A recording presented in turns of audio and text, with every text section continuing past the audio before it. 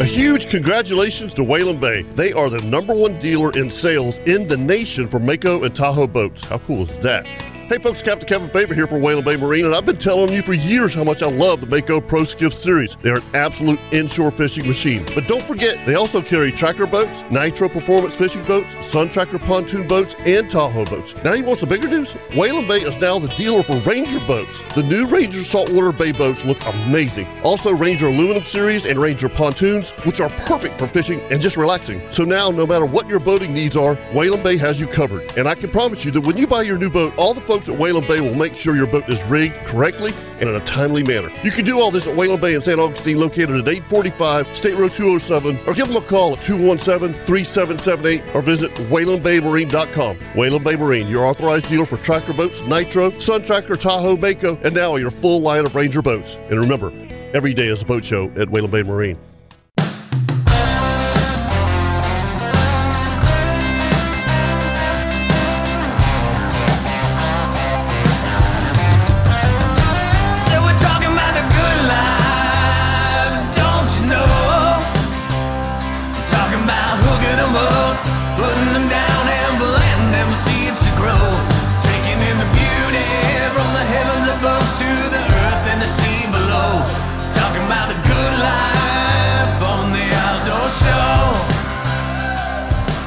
Good morning and welcome to the Nimnik Chevrolet Outdoor Show, brought to you by Duck Duck Rooter.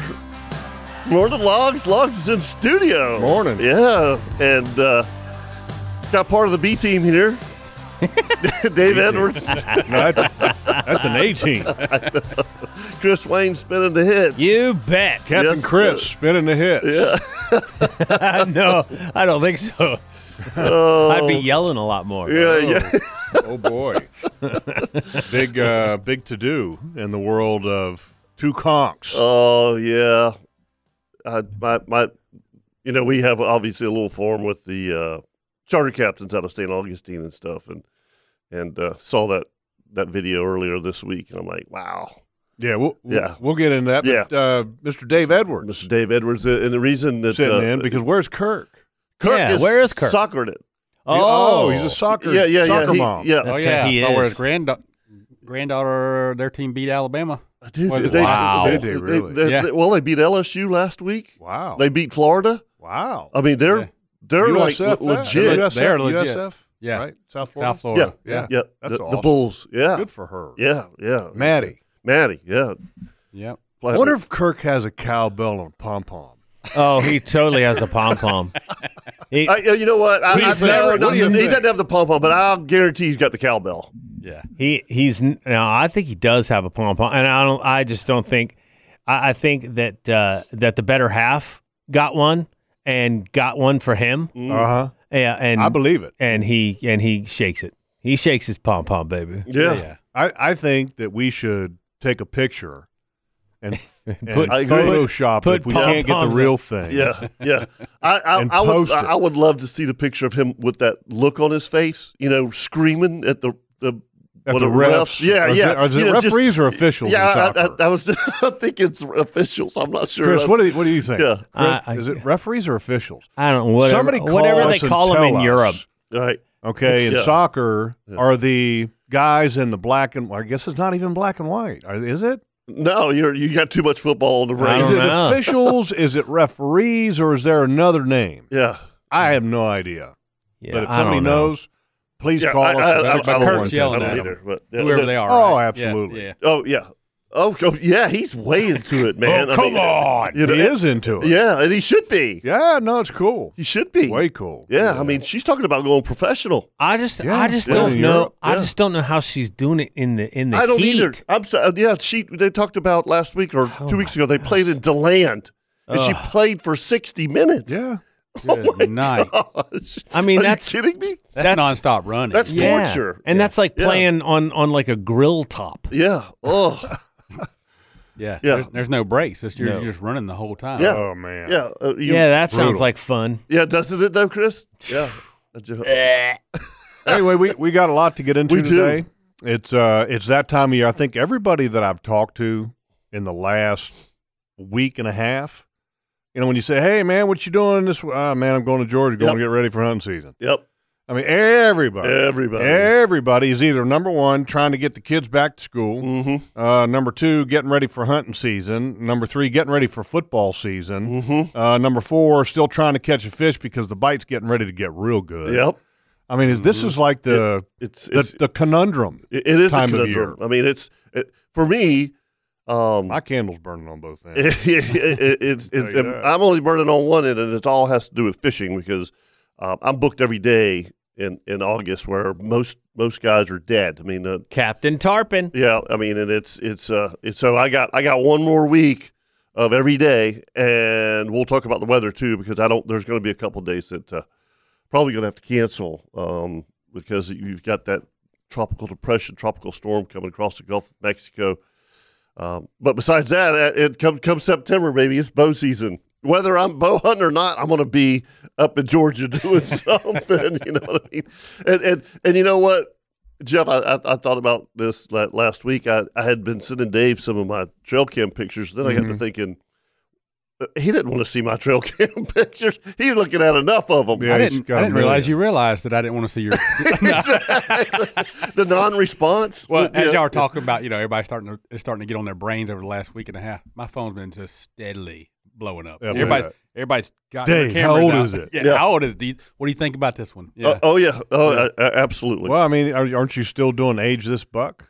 Oh yeah, I just wrote on what's the publication? Quality Whitetails. Whitetails. What used to be QDMA. Right, but it's different now. National Deer Association. National Deer Association, and it's their monthly publication magazine, right? Yeah. And they've had the Age This segment in that magazine for how many years now? Oh my goodness, I don't know. Forever. 15, 18. Yeah, and so for people that have never seen it before, this is a magazine published by the Quality Deer Management Association, now the National Deer Association. Yep. Okay, they merged two groups together, and during the COVID times when times were kind of lean for everybody, especially magazines. Yeah, yep. And they had this feature in this magazine forever that had, I think, 4 or 5 experts. Okay, and people would send in a picture of a buck or multiple pictures of a buck or maybe even a doe. I think at times, I'm sure they've done. Yeah. And they would ask the experts to age this deer, because everybody wants to do herd management based on age. Mm-hmm. And, Dave, you were one of those people, and you had to write out kind of a little synopsis as to why you thought the deer was X number of years old. That's it. And so, there's 5 of us on there, and we're from all over the country. Try to get a diverse of, from different areas. And literally just so we do 3 at a time every issue, and a member sends in pictures, like you said. Yep. And they've gotten better or from my side, worse over the years. Used to be gravy and easy, like, oh yeah, that's cookie cutter, right? That follows every check mark, right. Checks all the boxes. Have you ever had anybody send in like a spike? Oh yeah, yeah, 100%. Yeah, okay. And there's been spikes that have been old, I bet. Yeah. So it used to be everything. It checked the boxes of, oh yeah, it's got a deep chest, got this. It's definitely a 3-year-old. Right. And now I think the members are trying to throw weird ones in there. Like that's what one has a great big neck and body, right? And little rump. I mean, hardly even developed, and some kind of 4-point. And see, the one thing that I kind of never really understood about that, because look, I mean, deer, I don't want to say they're like humans because they're not, but they're individuals. Every human is an individual and different. Yep. I mean, why can't a deer be different and be an individual, right? They are 100%. I mean, some bucks are going to grow and have a massive rack. Right. Some bucks are going to grow and have a massive set of gonads. I mean, everything's going to be different. Tall, long hooves, they're 100% individual. So out of the 5, if you look at Age This section, which has been the most popular section in that magazine. By far. Yeah, by far. I mean, that's why we keep doing it. You know why it's the most popular? Is because everybody's got a rear end and everybody's got an opinion. Right. Well, so do the experts. And so Lindsey Thomas is the editor, and he sends those pictures. Like yesterday, I got 3. I got one from Vermont, I got one from Wisconsin, and one from South Carolina, and I had to age it. Mm-hmm. He sends it out to all of us. We don't talk to each other. Mm-hmm. Nobody sees anybody else. That's taboo. Yep. We don't see anything until the magazine comes out. So I've put my 4, 5, 6 bullet points on the Wisconsin deer, why I thought he was 4 years old, and Ryan Basinger, that's in Alabama, did the same thing, and the magazine comes out, and we wait to see who we never agree. Yeah. I can tell you, we hardly ever agree, which is awesome. I mean, we're close. We're going to be within a year. How many pictures have you sent to Dave with a buck that says how old do you think this is? It's been a while, but I mean, you know, when for example, I think the last one that I sent him was what you called it, the Michael Jordan buck. Yeah, and I had this camera up on the road for security, and this deer walked in front of it in velvet in August or July or something like that, and I was like, holy cow. Right. You know, and then all of a sudden Dave said, you know, he busted my bubble. Like, I mean, because the thing had a monster rack, and he's like, yeah, he's 3.5. Yeah. I'm like, well, he ain't living to 4 if he walks in front of me. Right, exactly. I hate that part because I'd say 70%, let's say that, of the photos that people send me, I know that they are wanting me to tell them that it's 4+ yeah, just or tell 5. Me it's 4, David. It's okay to shoot it. Yeah, because and I think they are okay with me lying and saying it's 4. Right, Kill him. Because I've sent one buck to Dave. This was 2 years ago that I was hunting, and it was typical wherever I was. He was on the opposite side and had daytime pictures of him, and I you know, by the rack, I mean, it was the biggest rack I've ever seen in Georgia, and it was a big deer, but it was kind of slim, you know. And he's like, I was actually excited because he said, Kevin, I really think that deer's 4.5 years old, and I was like, all right, I was like, I knew that I had pictures of him in late January, so I knew that he made it through hunting season, but I didn't see him last year. Yeah, I did, but I that was an amazing. I still have pictures of that deer on my phone. Amazing deer. I mean, just a freak, you know. It's just like, you know, you got all these little 4 points and 6 points, and then all of a sudden you see boom, this. You know immediately. What's interesting about the aging, the trail camera pictures that you get all the time, I think, is when you compare. Because one of the first things that I always do when I read that section of the magazine, or when you talk to different people, is where are they from? Okay. Exactly. Johnny from Florida, okay, I always thought would age a buck that he gets pictures of from Wisconsin is, oh my gosh, that thing is like 4.5, 5.5 years old, and everybody else from that part of the woods is going, he's 2.5. Yeah. You know? Yeah. I mean, just because, for example, if you grew up in Fargo, Georgia, the biggest buck you've ever known was 130 pounds, and he might score 110 inches. Right. Well, I'll tell you, in the age this section of stuff that I do, those deer from Wisconsin and so forth, I lean towards a year younger than I really think he is. And you're doing that on purpose because of where it's from, right? Yeah. Isn't that crazy? But they're, you know, how much weight they put on to survive that winter. Mm-hmm. They're just a heavier deer. Right. Now, they still have, if you do I call it the Christmas tree squint, make sure your lights are all over the place. If you squint at it and see that shape of that body, it's still going to have those characteristics of whatever you're looking for. But, yeah, they're bigger, 100% bigger. Yeah. They're huge. Yeah. And this time of year, Tall Tines Consulting, which is, you know, your side job. Yeah. Okay. Folks, Mr. Dave Edwards here works at White Oak Plantation. And then you have a private consulting business that you do consulting for private landowners. And do you do it for guys that have hunting clubs too at all? Yeah. Okay. So you do that as well. And so you can just search Tall Tines Consulting if you have an interest in having Dave help you out. But this is the time of year that trail camera surveys and everybody that hires you wants to know and get your opinion and assessment on their deer herd. Yeah. And to get an idea of, okay, here's the buck to doe ratio, here's a shooter, here's a not shooter, to give everybody kind of an idea of how to go into the deer season, right? Oh yeah, 100%. So what we're trying to do is get a lot of characteristics from the population, like you said, sex ratio, deer density, all those things that are help them make sound harvest decisions, educated harvest decisions to achieve their goal. But then the second part of that is making buck harvest decisions. So we put together a buck portfolio and their age. And so you're giving them a folder, because I've seen it before. Oh, yeah. I mean, you give these people a folder of printed pictures, and you're saying, okay, this is John, this is Bucky, this is Bucky Jr., okay, and you're putting them into age categories, and then you're giving them an idea of the sex ratio and all that kind of stuff. And for me, it's amazing that you can get all of that information from a trail camera survey. And then Here, I think the interesting thing that people would like to know, how in the hell do you get that information compiled?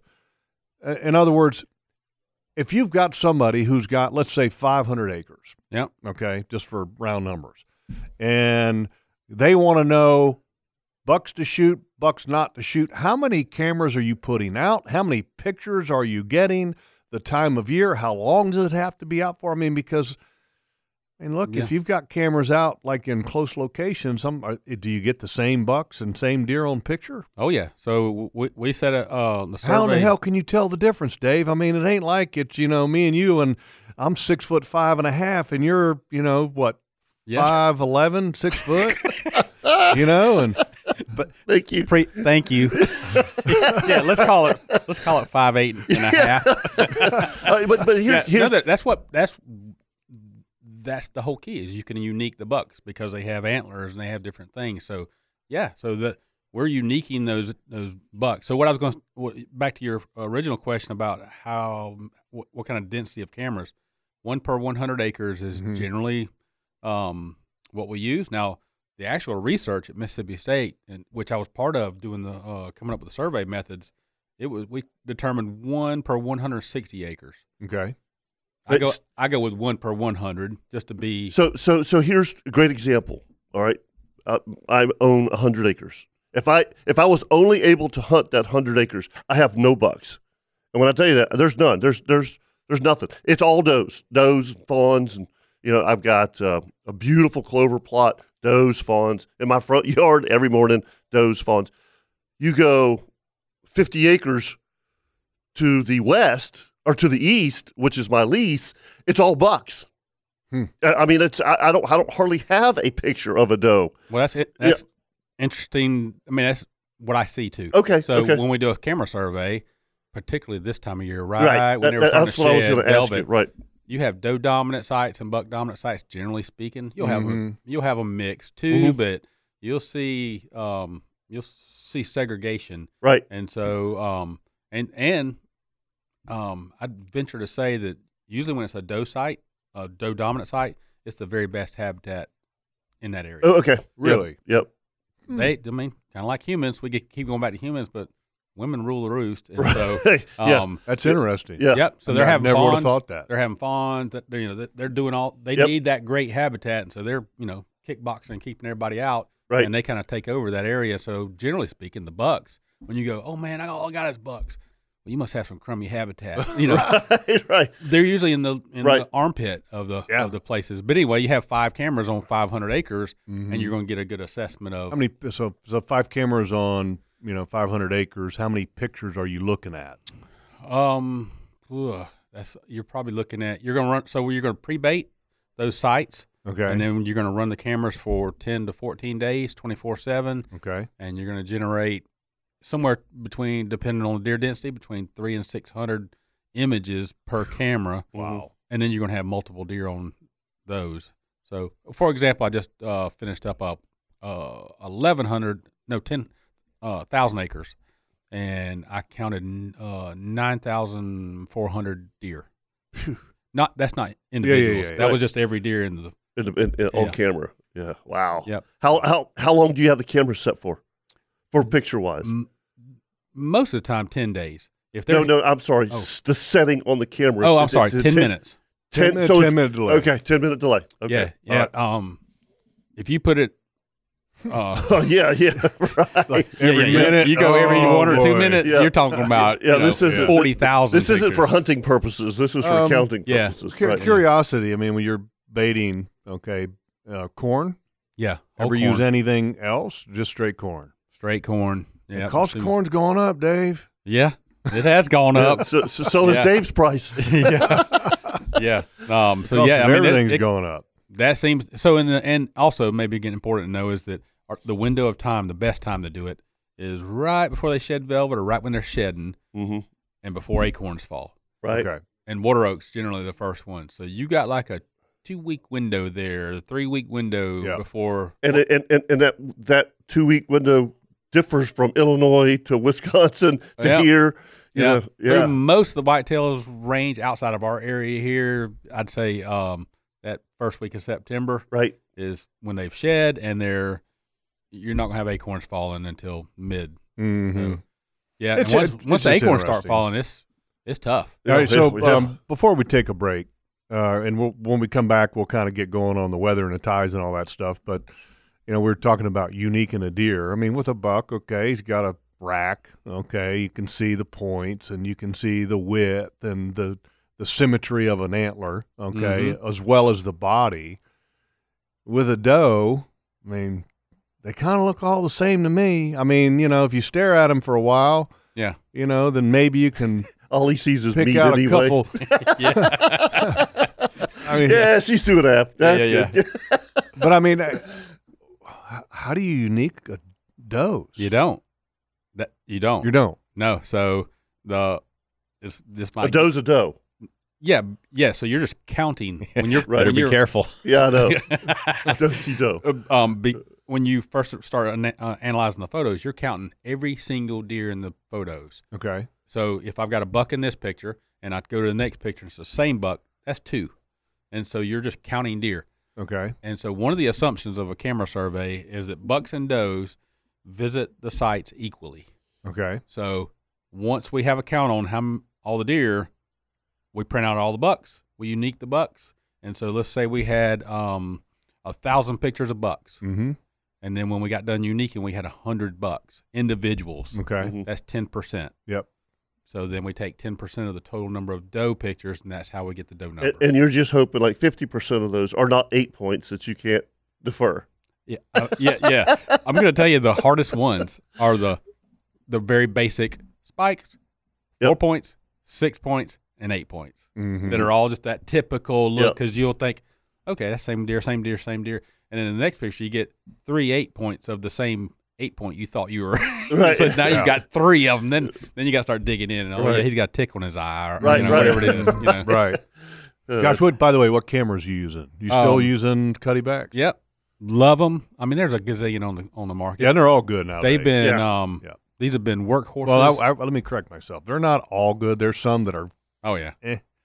But I mean, for the most part, compared to where they were 15 years ago. Oh yeah. It's night and day. Yep.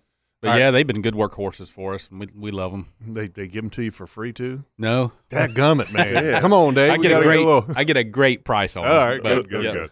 All right, let's take a break. We come back. We'll do a weather and a tides, and the weather's obviously going to do with this little disturbance that is down in the Caribbean, I guess, the northwestern Caribbean that looks like it's going to have a chance of impacting our area in the very near future. Thankfully, backdoor, and we'll talk about that and more right here on the Nimnik Buick GMC Outdoor Show presented by Duck Duck Rooter.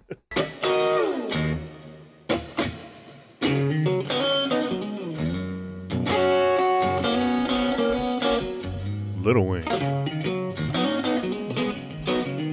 Hey, don't interrupt.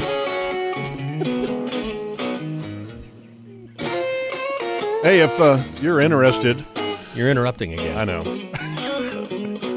Our guy at Consignment Boat Sales. He's got a really good boat for sale. He really does. A 2021 Sea Fox 240 Viper Bay. Okay. That sounds incredible. It is incredible. It's a really, really nice boat. Really nice. All the maintenance records, by the way. How many years did you have the Sea Fox? Year and a half. I mean, just tremendous boat. That is my boat. This is your boat. Oh. This one's powered by a Yamaha 300.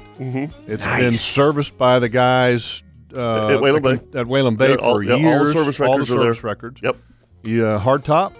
Hard top. So it's not a canvas T-top. No, it's a hard top. Yeah, it's a hard top. Proven fish catcher. Yes. Got Simrad, GPS. Fantastic. Numbers in it. So if somebody wants to make an offer on the boat and then we can talk about GPS numbers, I am willing to throw in GPS numbers. There's more. And by the way, I will even do this.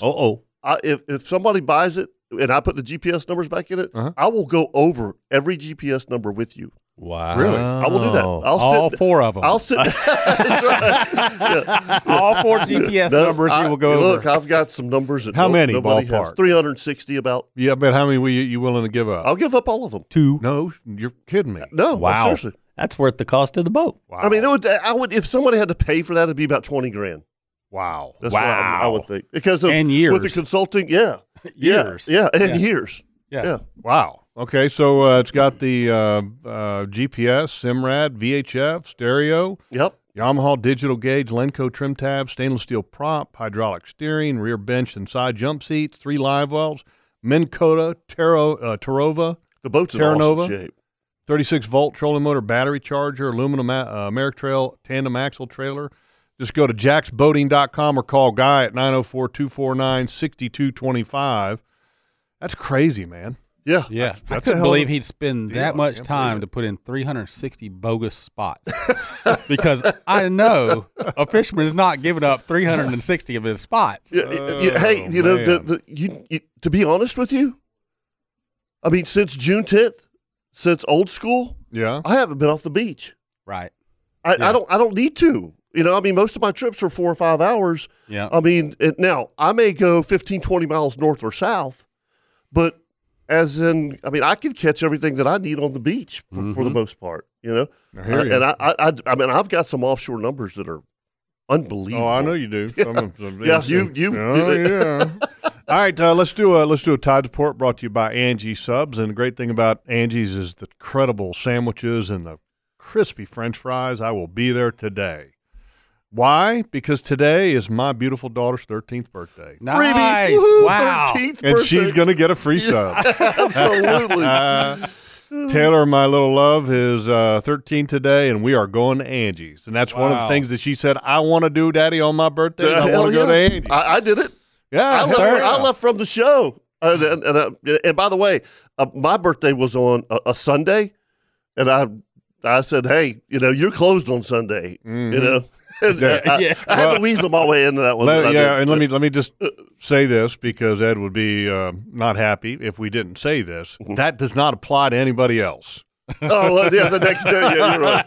Yeah, you can't if they're closed on Sunday and your birthday is on a Sunday. Guess what? Tough luck. Yeah. Okay. It's amazing. Taylor's 13 years old. Yeah, wow. Man. It's great stuff. Awesome. All right, tides for today at Mayport. At 10:13 a.m., it's going to be a low tide. That's a 0.45. 5:17 p.m., it will be in pregame, so you can tune in if you're going to be fishing that low tide. You can listen to the pregame radio. 5:17 p.m. is the high tide. That's a 5.08. And then tomorrow, if you're planning on fishing a little bit tomorrow, early in the morning is a high tide. At 5:30 a.m., that's a 4.23, and those are Mayport tides. And brought to you each and every week by Angie Sub, the best sub shop in Jacksonville. And I can tell you, after doing a little bit of research in Detroit, we are very lucky to have Angie Subs. Mm-hmm. The sub shops in Detroit, as I told you guys last weekend. Yeah. And, you know, I went to 2 of them, man. I heard you on the radio, and it was like, it's hard to go anywhere else, Potbellies and Troy Sandwich Shop, which the Potbelly's kind of like a chain. Mm-hmm. Yeah. And they had some name sandwiches. I like, all right, it's got to be good. And, you know, they got name sandwiches, you know, like. You go to Angie's. Del Rio. You got the Del Rio and the Doug Peterson, and you know. Is there a Doug Peterson? Yeah, you got Doug Peterson now. Okay. One of my favorites is the Shane. It's got banana peppers on it. We gotta have banana peppers. It's good, man. Yeah. We actually schedule. I'm from Fernandina, Yulee. We schedule around lunch when we have to come to Jack's Beach area. We're like, we could go at 9, but let's go at 11. Mm-hmm. So that we can go to Angie's. So they go to Angie's. Yeah. Right. Hell yeah. Right. Hey, so I hold on. Let me do the tides. Or actually, let's do the weather. Or you want you got an Angie story? No. I have a listener story. Okay. Well, hold on. A listener story on Angie's? No. On today. No. I'll give it to you. Just okay. Let me do the weather first. Southeast at 5. This is going to be beautiful today. Tomorrow 5 to 10, increasing to 10 to 15 out of the southeast, which is about typical for this time of year. Mm-hmm. Monday southeast 5 to 10, increasing to 10 to 15 in the afternoon. Same. This is where it starts getting a little iffy. Yeah, we'll see. Monday night southeast winds around 15, becoming southwest after midnight 3 to 4. Tuesday 10 to 15, 4 to 5. And then Wednesday is when they're talking about if this tropical depression gets here. Yeah, and I've got south winds at 20 to 25. I've got the information on that. This is from the National Hurricane Center. And if you haven't been there, folks, just Google National Hurricane Center, and you can put your little pointy finger over top of the different storms, and it'll give you a little indication as to what the outlook is on it. And so this right now down in the northwestern Caribbean is just a disturbance, okay, which has a 60% chance of cyclone formation in 48 hours, okay? And it reads, the alert, it reads as such: Northwestern Caribbean Sea and eastern Gulf of Mexico. Shower and thunderstorm activity continues to show signs of organization and association with an area of low pressure over the northwestern Caribbean Sea. Environmental conditions appear conducive for further development of this system during the next several days, and a tropical depression is likely to form late this weekend or early next week while it moves generally northward over the eastern Gulf of Mexico. Interests in the Yucatan Peninsula of Mexico, western Cuba, and Florida should monitor the progress of this system. One of my favorite websites to follow, hurricane and bad weather, and Chris, if you would, it's called Mike's Weather Page. That's what everybody says. Mike's Weather Page. Everybody's using it. Do you have it? Everybody? Yeah. Everybody, it's Dave? actually pretty much everybody, I think. Pretty much everybody. See, you're hedging your bets already. Kentori, what's his name? Weather Channel? I think he's got it. Oh, Jim Probably does. Great. The great thing about it is that Mike's Weather Page, what it does is it compiles a lot of other websites, including the National Hurricane Center, into one page. And so you have a plethora of information on all the disturbances that could be happening. Yeah. It shows you the links to spaghetti model pages, to forecast, to besides the National Hurricane Center, and it's all gathered in one spot. And literally on Mike's Weather Page, you can access all of it. Exactly. It's awesome. Yep. So it's a weather aggregator. Exactly. And I think it's spaghettimodels.com is the website. Is that right? Mm-hmm. Yeah. It's kind of wild. It is a spaghettimodel.com. I don't know, something like that. Do they have a fettuccine model? But it's vermicelli. I'm partial to fettuccine. And I'm looking El Dente right now fettuccine at the and I just pulled up the spaghetti models, okay, for this disturbance that is pretty close to the Yucatan Peninsula, and the majority of the spaghetti models, the group of them, there's one outlier, but the majority of them has it going into the Big Bend of Florida, and then kind of turning through southern Georgia and then up into South Carolina and then eventually along coastal North Carolina. Good grief. Which is typical of a hurricane track, right? There's one spaghetti model, not sure whose it is, but it literally shows it going straight north right up into Alabama. Oh, running right up the middle of the state of Alabama. And then once it gets up to Tennessee, it's going to finally start to turn and then turn right in the middle of Tennessee and go over to the mountains of eastern Tennessee and then kind of go kaput in the western edge of North Carolina. We're going to get some good wind out of it and some rain. That's what we're going to get. Yeah, the good thing is that it's backdoor. Yeah, it's showing that for the most part it's going to go over into the Panhandle area. So. Man, I hate this time of year, though, for that reason. There are times when that hurricane goes through, or tropical depression, whatever, and the next couple of days, the humidity's down. Mm-hmm. It takes a lot of that stuff off with it. That's you know nice what I mean? When you're sweating, working a chainsaw. Yeah. And our weather report always brought to you by the Bearded Pig, the best barbecue in Jacksonville. And if you've never had their brisket, oh, my. Nobody does brisket more consistently than the Bearded Pig. Everybody else is fighting for second place. Yeah, Kirk was excited last week because it was blowing southeast. It was blowing right down his house. He can smell it. Oh, he can smell the Bearded Pig? Oh, yeah. Yeah. Well, that's not good. I know. That would make me fat. Exactly. Yeah. Yeah, if I had to smell that all day, for sure. Is he calling in today, by the way? If he can get rid of his pom-pom. Okay. Yeah. Cowbell, pom-pom. That'll be interesting. All right, let's take a break. Yep, and I got a cool story when we come back. Kevin's got a story, and then I fished this week for the first time in a while. Wow. In the Yak, and I can tell you, it's hot. Hot. Hot. Hey, by the way, public service announcement for anyone who has not gone to Mike's weather page, this spaghettimodels.com. Gear up, because it looks like it looks like every radar in the world threw up all over the front of this page. Oh, yeah. Wow. Yeah, wow. Have you ever seen that page, Chris? I just looked at it for the first time just now, and I need therapy. Wow. Well, I'm just telling you, though, I mean, if you want information. You're getting information. Overload. Oh, you're getting information. You're going to get all you want and bet you more. are.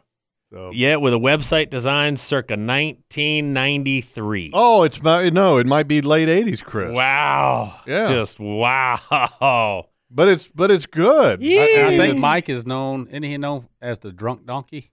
It looks like it. Yeah. Oh, this is getting better. Yeah. Oh yeah. Yeah. Oh, I don't think he's on Facebook. Yeah. Yeah. Mike's weather page on Facebook, his logo says drunk donkey. Well, his Facebook page does a great job at putting information out. I mean, a lot of people don't go to websites anymore. A lot of people are always on Facebook. So if you want to follow his Facebook page, that's another great follow. All right, before we take a break, I want to let everybody know that Mr. Bill, Mr. Bill Hagan. Yes. Okay, sometimes he has a purchasing problem. Oh, he purchases too much. Yeah. Okay. I mean, you know how that is. Yeah. You know, I mean, sometimes we go to the store and we're hungry. I'll take 100 of those. We buy too much food. Yes. You know, I mean, they always say don't go to the grocery store hungry. Well, Bill went to the store hungry and he ended up buying a lot of too much. So he needs a little help, finding hundreds of overstocked items a new home. Oh, look at that. It's like an adoption. Okay, items and deals vary by location, but if you would see your local Hagen Ace Hardware or Hagen Coastal Outfitters for more information, what's going on is called Bill's Bargain Bins. Oh. And that's because Bill has a buying problem. Okay? Sorry, Bill. 4 days of deals, and it ends on the 27th. And tomorrow is the last day of Bill's Bargain Bins. Oh, man. Any Hagen Ace? Any Hagen Ace. Okay. Oh, wow. So do we have any examples of what's in said bins? What's in the bins? Every store is different. Oh. Okay? Because, see, as, and here's how it works. Bill goes and buys, he thinks, okay, hey, look, at Mandarin. Yeah. The people in Mandarin will love this. Right. People in Green Cove Springs maybe not the people in Mandarin didn't love it. Okay. Right. So, and then he might buy something for Green Cove, and then, the people in Green Cove, they're going to love this. Mm-hmm. And then they don't. Mm-hmm. So what they do is they put them in the bargain bins. Mm-hmm. Okay. So all you got to do is look for this big sign, that's got Bill, with the old, what do they call that thing where it's like got the thing that makes words in it next to a picture of somebody? No, it's like the cartoon. Like the word bubble? The word bubble. Thank you, Chris. Word bubble. There's a word bubble, and it says, oops, I was thinking like I neon bought too much. You're going too high-tech, man. So look for the picture of Bill Hagan, and he's saying, oops, I bought too much, and then you're going to find a great deal. Gotcha. All right, 904-641-1010 if you'd like to join us here on the Nimnick Buick GMC Outdoor Show, presented by Duck Duck Rooter.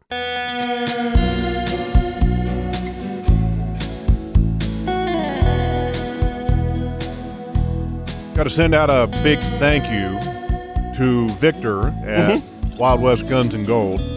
My father-in-law wanted to get the granddaughters that Taylor's 13 today, and then her cousin is 13 as well. Mm-hmm. Today? Did you say today? Not today. Oh. Her birthday was a week or two ago. Okay. A couple weeks ago. And anyway, he wanted to get the girls their own and first rifles. Okay. That's awesome. So he called Victor up, or I called Victor up, and put the order in, and he's going to be picking them up today, I believe, and got the girls the CZ American model number 457s, which are tremendous 22 rifles. Oh, they're 22. Bolt action 22s. Okay. Yep. So the girls are going to get two guns that are amazing right out of the gate. That's cool. Fantastic. What was your first 22? You remember what it was? It was an old Savage single shot bolt action. You remember yours, Dave? Was your first gun a 22? It was. Absolutely. It was a Marlin. Marlin? Marlin. The semi-automatic with the big long tube magazine? Yep. Marlin 60, whatever. I got one of them. Yeah. I have one of them. You had like multiple shots? Yeah. I only had one. My first gun that wasn't mine was, I can't remember the make, but it was one of those old single shot bolt action 22s. That's what I had, the old Savage. I mean, and I was deadly with it. My first one I bought off of Randy Boyer, who was a guy that I grew up with. Mm-hmm. I don't know how, but he ended up selling me a Ruger 1022 for like $50. Wow. And that was my first rifle. Yeah. And it was awesome. Still have it to this day. That's the gun that I used to dispatch of all the hogs in the pig brig a couple weeks back. Yep. And that thing is still absolutely fantastic. But anyway, Victor at Wild West Guns and Gold, folks, if you're looking for guns or ammo or all the products that are associated with that, he's the best, man. And the people in his store are the best.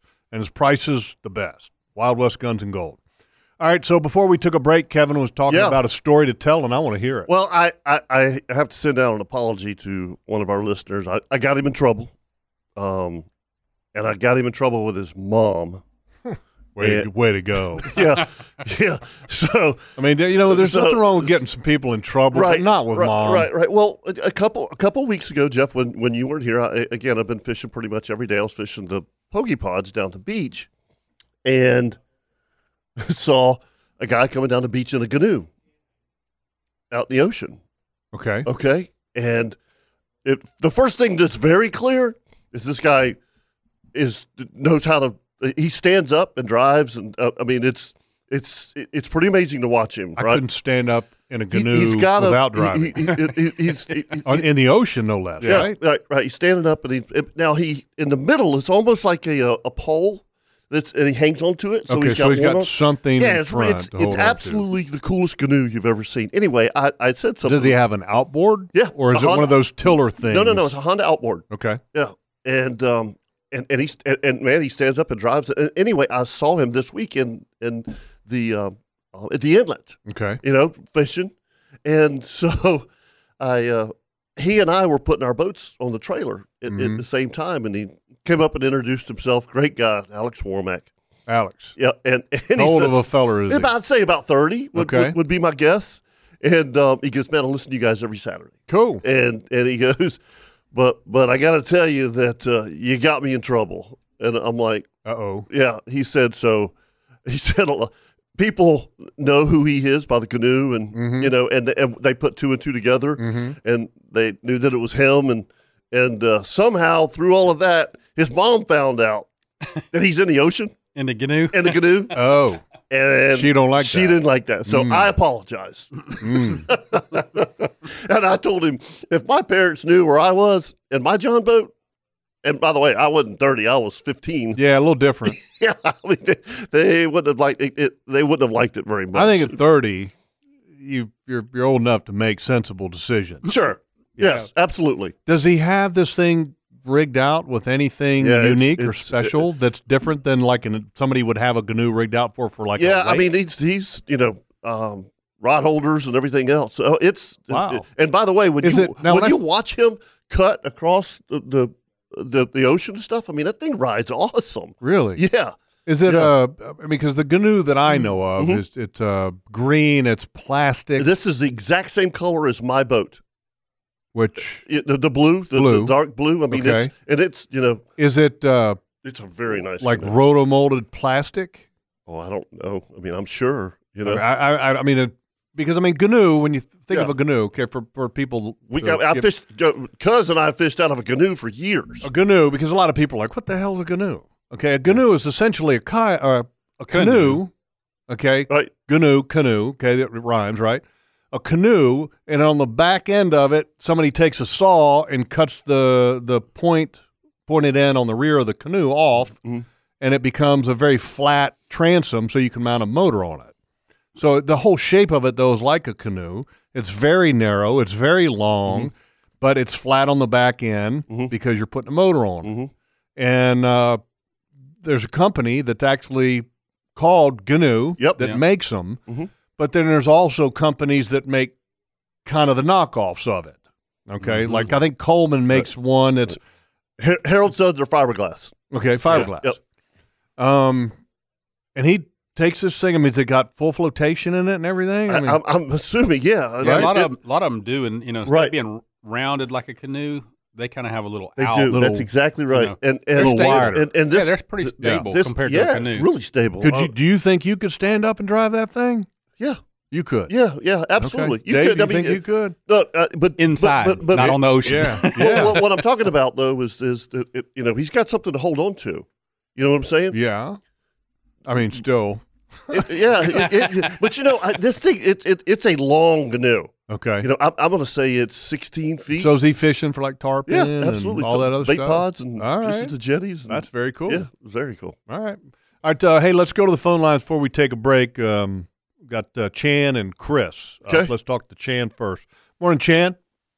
Good morning, gentlemen. Morning. And a Gheenoe is designed greatly different from a canoe. I mean, I've had two of them. They're extremely stable. They're designed to be stable. So anyway, that's not why I called, though. Talking about deer aging, Dave, my family property back in Alabama, been in the family since 1948. And farmer has land on three sides that nobody hunts. But on one side, the north side, 200 acres, a guy owned that he let his nephews hunt.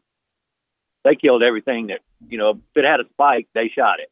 Mm-hmm. And, yeah, right. Brown us down. And so in coastal Alabama, deer aren't big anyway. I don't think we had ever killed a deer over 150 pounds on that property in my lifetime until the old man that owned that 200 acres passed away, and it got tied up in an estate, and I wouldn't let anybody cross my property after that. And so in those 7 years, the body weight of our deer just skyrocketed. We killed 5 deer over 170 pounds. Killed 2 over 180 pounds. However, antlers didn't change that much. I guess genetically, if they're genetically predisposed to have small antlers, I guess age really doesn't matter that much, because we have kind of a timeline on my buddy's carport. He started hunting with me there in 1980, and he had just built a new board for his boats, rather, and he would nail the antlers up around the rim of the 2-car carport. And so we could see the racks over the years. And you could see in those years that the racks were a little bit bigger, but I bet they weren't 5 inches bigger. And so is that something that you normally see? If the deer are predisposed to be small racks, they stay that way regardless of the body weight? No, not typically. Generally speaking, when you got either antler deformities or let's say I don't know, I've got one – you'll have a spike on one side and a full antler on the other, and folks will think they've got genetic issues. Typically, it is more related to nutrition or social stress of having too many deer. Yeah. And once you start cleaning things up and getting everything back in check, they just kind of fade out, and you just realize 3 years later or 5 years later, it wasn't a genetic issue. It was actually a nutrition issue. And I was curious. These deer are raised on soybeans because one side's got 200 acres of soybeans on it. Yeah. Rotated soybeans or corn.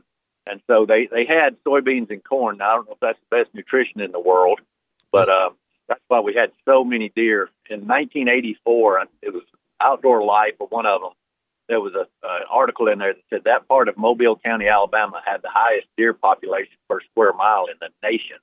And I believe it. We were allowed to legally kill a buck and a doe every day from October 15th to January 30th. Yeah. That's how many deer. Yeah. It was high deer densities. Well, the soybeans certainly good.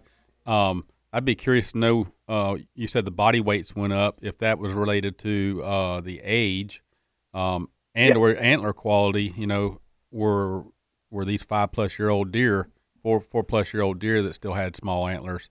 Big question. The antlers are beautiful. I mean, they're beautiful racks, but they're just always small. And, the body weight was definitely related to the fact that the guys next door weren't killing them when they were 1 or 2 years old. Yeah. I'm sure. And back to something you brought up a long time ago, Jeff, as far as rifle cartridges, 308 all the way, 165 grain nozzle partition bullet. Yep. Fantastic round. All right. Thank you, Chan. Yeah, thanks, Chan. Hey, guys. All right. We're going to squeeze Chris in here and maybe even Bob because they want to talk about the Gheenoe. Morning, Chris. Hey, good morning, guys. Morning. I've got a Gheenoe. I've had it for a long time, and please don't call my mom and get me in trouble. Sorry.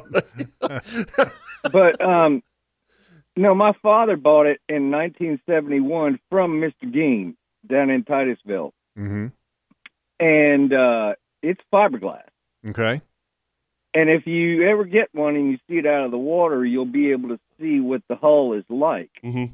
And it's a flatter bottom than a canoe, but it's got flanges on each side of it that go out about 3 or 4 inches. And when I was young and my dad and I'd take it out, he wanted to test it, so he made me walk the gunnel all the way around. Wow. Really? Walk the gunnel all the way around. How old were you then? Does not. Pardon? How old were you then? 9. I was going to say, you ain't doing it now.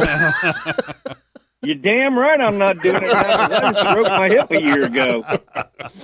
Hell no, I got nice cushion seats and I'm sitting on my butt. Yeah. I'm not standing up. Well, that's how stable it is. We used to jump out of them and get back in, swimming. Wow. Yeah. Oh, yeah. Okay. Oh, easily. Yeah. Easily. They are incredibly stable. Here's the And funny let me thing, tell too, you- Chris. Let me ask you a question real quick, okay? Because Sure. everybody that I know that has bought a Gheenoe has never sold a Right. Gheenoe. No, they're fantastic. Nope. Would you ever sir. consider selling your Gheenoe, Chris? No. That's It's what a everybody says. 1971. Now, let me add in 71. that Wow. I totally agree. I had one for years and loved it, and they are stable. Are they ocean worthy? Right. There's not very high sides. Yeah. I've been out to the jetties when I was really, younger in high school with Yes, it. that's but, right. Young and dumb. Yep. Yeah. But not anymore. I'm not Yeah. I'm not that foolhardy.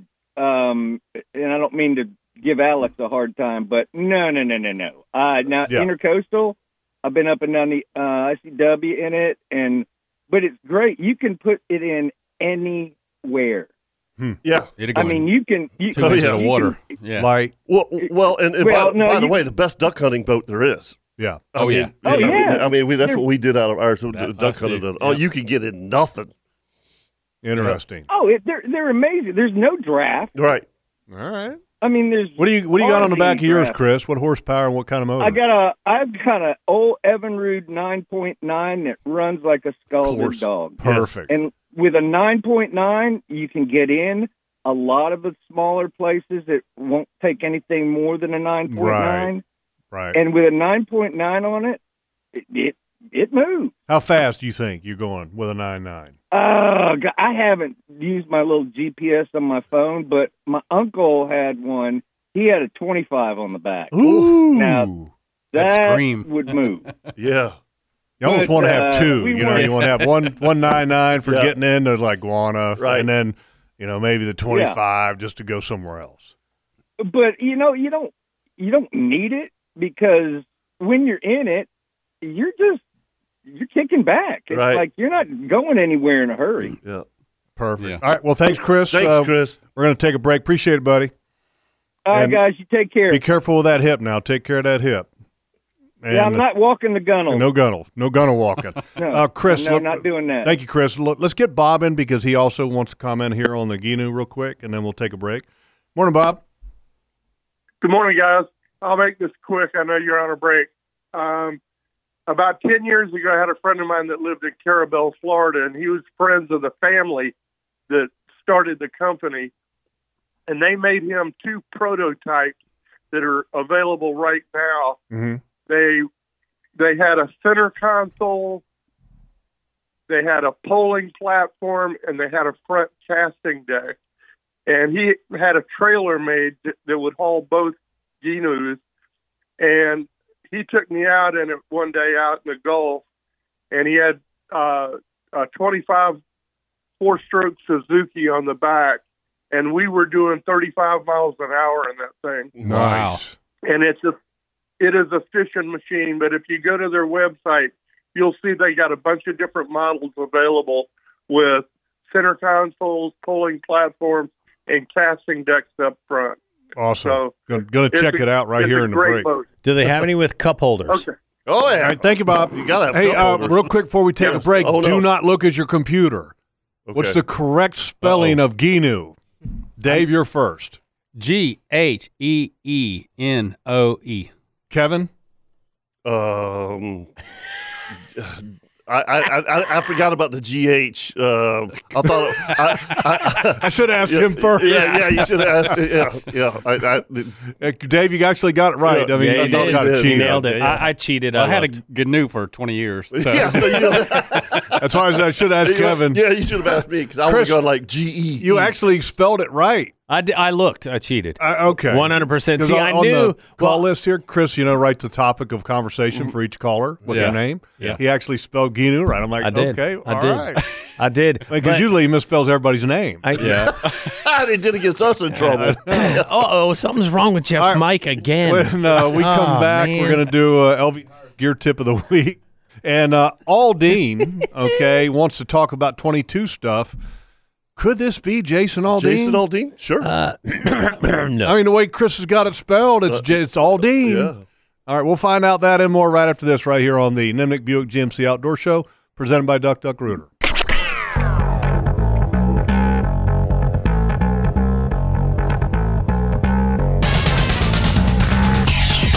We currently have Mr. Dave Edwards, Tall Times Consulting. He is evaluating a picture from Mr. Travis West. Going to age a buck for him. Send it to us on Facebook.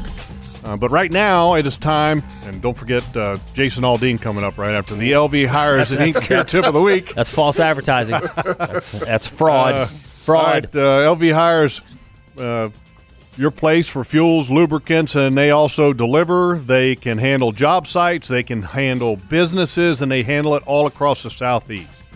Just go to lvhires.com to learn more. And this week's tip comes from Captain Kirk. Even though he's not here, he's got these in his truck, and they're kind of comfortable now. I'm looking at them. Yeah. I mean, they look like original seat covers. He bought these seat covers off of Amazon, which I think that's the only place that Kirk shops at. Mm-hmm. And it's these Oasis you do too. Auto. I do too, but not like Kirk. I mean, Kirk's like a buying machine off of Amazon. He shops like a woman. It's the Oasis Auto Car seat cover. So if you've got a vehicle and you're trying to protect the seats for maybe resale down the road, or it's looking pretty ratty and you're trying to be a little bit more comfortable, these Oasis Auto Car seat covers come in multiple colors, black and red, brown, burgundy, tan, and for the front pair, about $109. Okay, if you want the full set, front back, it's about $169. That's reasonable. That is. So question for you: Does Merle ride up front with you, or does he ride in the back? It just depends. Okay, because Fancy's she's back seat, and you have to, if you have any kind of leather seats or whatever, you have to protect them. You do. 100%. Yeah. I mean, look, the back of the truck is hers, and I've got a cover back there that has been fantastic. I've had it for about 5 years now. You take it out, you vacuum it, and wash it, and your seats look brand new. That's the way to do it. Yep. For sure. That's your LV Hires Inc. Gear Tip of the Week. All right, Jason Aldean came out with a song that was, for some reason, controversial. I don't know why, called Small Town. I mean, no try this. Don't try that in a small town. Great. I think it's a very good song. And anyway, Aldean is calling in. Maybe we'll talk about stuff. Morning, Aldean. Morning there. How y'all? Good. All right. So is that your first name, Aldean? Yes, sir. Aldine. Aldine. And so how do you spell your first name? Aldean. Just like Jason Aldean. Yep. That's what he said. Yeah. Very cool. Yeah. You never heard that name for, there's one other guy that ever heard that name until he come out with it. So a lot of times people I never met, hey, I'm Jason Aldean. Just kind of fun. I see you milk it and try to get right. You try to get free stuff. Yes. Is what you do. Why not? Yeah. Absolutely. Why not? I do the same thing with LaFarve. Yeah. Kevin Favre. Yeah. Okay. So Chris misspelled your name, just letting you know, Aldean. Hey, he did double E. I did. Yeah. I did. On purpose. So you wanted to talk a little 22s. What you got? Yeah. My son Cole, my daddy Dean, he bought him a 22 Savage, when he was 6 days old from the Ace Hardware in Hilliard, Florida. Mm. And he just turned 39. Wow. August 23rd. How about that? And, yeah. It's a good little rifle, you know. So that got a rifle's picture of me and him when 33 years old? Is that, did I do the math no, right? it's 38 years old. 38 years old. 38. Wow. Yeah. I can't spell, and you can't. Did you say add. 6 months old? 6 days old. 6 days old. 6 Okay, I thought it days. was like 6 years old. Okay. Totally missed it on that. Yeah. People are out there going, boy, he's really good at math. You can tell he hadn't been in the studio for a couple of weeks. Yeah. Yeah. Well, I'm from Somebody Hilliard. get him I a can do crayon. that. He's used to counting Yeah. to 10, first and 10. Yeah. So go ahead, Aldine. You said you were That's 7 yards? You're from from Hilliard? Yes, sir. Yes, Okay. yeah, we used to run dogs back then all the time and loved to hunt. And, you know, got a picture of me and Cole standing there at the pond his first time shooting, and got it hanging up on the wall. And pretty neat. What a great Oh, gun, yeah. too. That's one of those, back in the day, it was one of those first guns. And you hear stories like that. Yeah. Like you were talking about with your gun, Yeah. that Savage. Yep. It's an heirloom that goes on and on and on. Absolutely. Zepco 33s don't go on and on, but It's kind of like in that same mode. You had a Savage 22 and a Zepco 33. I mean, having an old fashioned with Dad last week, and we got talking about guns and the guns that he gave me. I mean, it's a huge topic of conversation, father son. Yeah. You know, I mean, he gave me an old lever action 94 Winchester 30-30 that I don't know how old this gun is, but it is still the most solid shooting gun. And I'm actually going to break it out this year and deer hunt with it. Okay. But in the swamp. Yeah. You know, Yeah. because I've got some swamp stands and little shorter shot, thicker. Yeah, exactly. And you and you can't see through a scope real well. Right. You know, because it's dark. Right. You know, I mean, and they make some ammo now for those 30-30s that are amazing. Yeah. Yep, they do. Yeah. Matter So of what fact, was your first gun, 19 Aldine? Oh, let's see. It was a 12 gauge. Okay. Wow. You jumped right into No it. kidding. Jumped right into it. Your son. Yeah, here you go. Yep. I know you're only And, 7, but you can handle it. That's right. And then also, Mama bought me and Daddy 222 Remington. And I think that I might come from Montgomery Wards. I don't remember back then.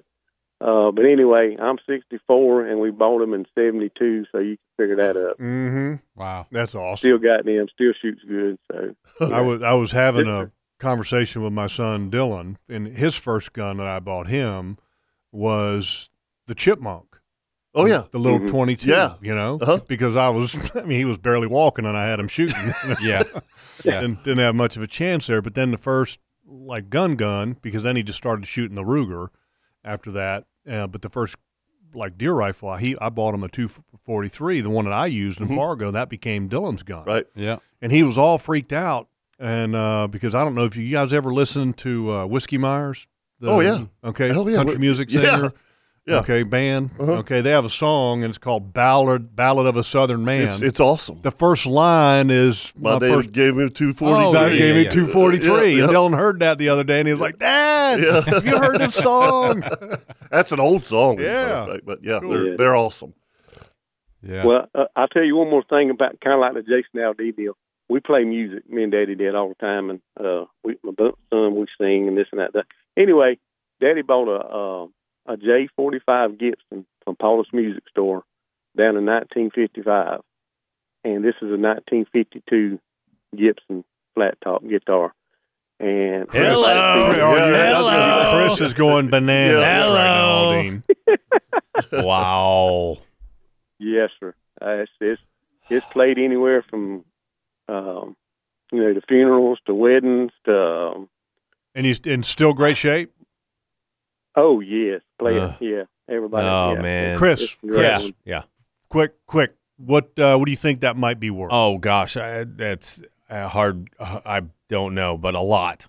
Priceless, right? Yeah. A lot. Well, see, here's the thing. It's like over time, the character of the thing changes. You know, as the wood ages together and the glue ages and things like that. So it just doesn't. You know, you could pick up a brand new one and it's just not going to sound nearly as good because that thing is just a living, breathing piece of art. right there. Yeah, awesome. Yeah, that's why they're so expensive.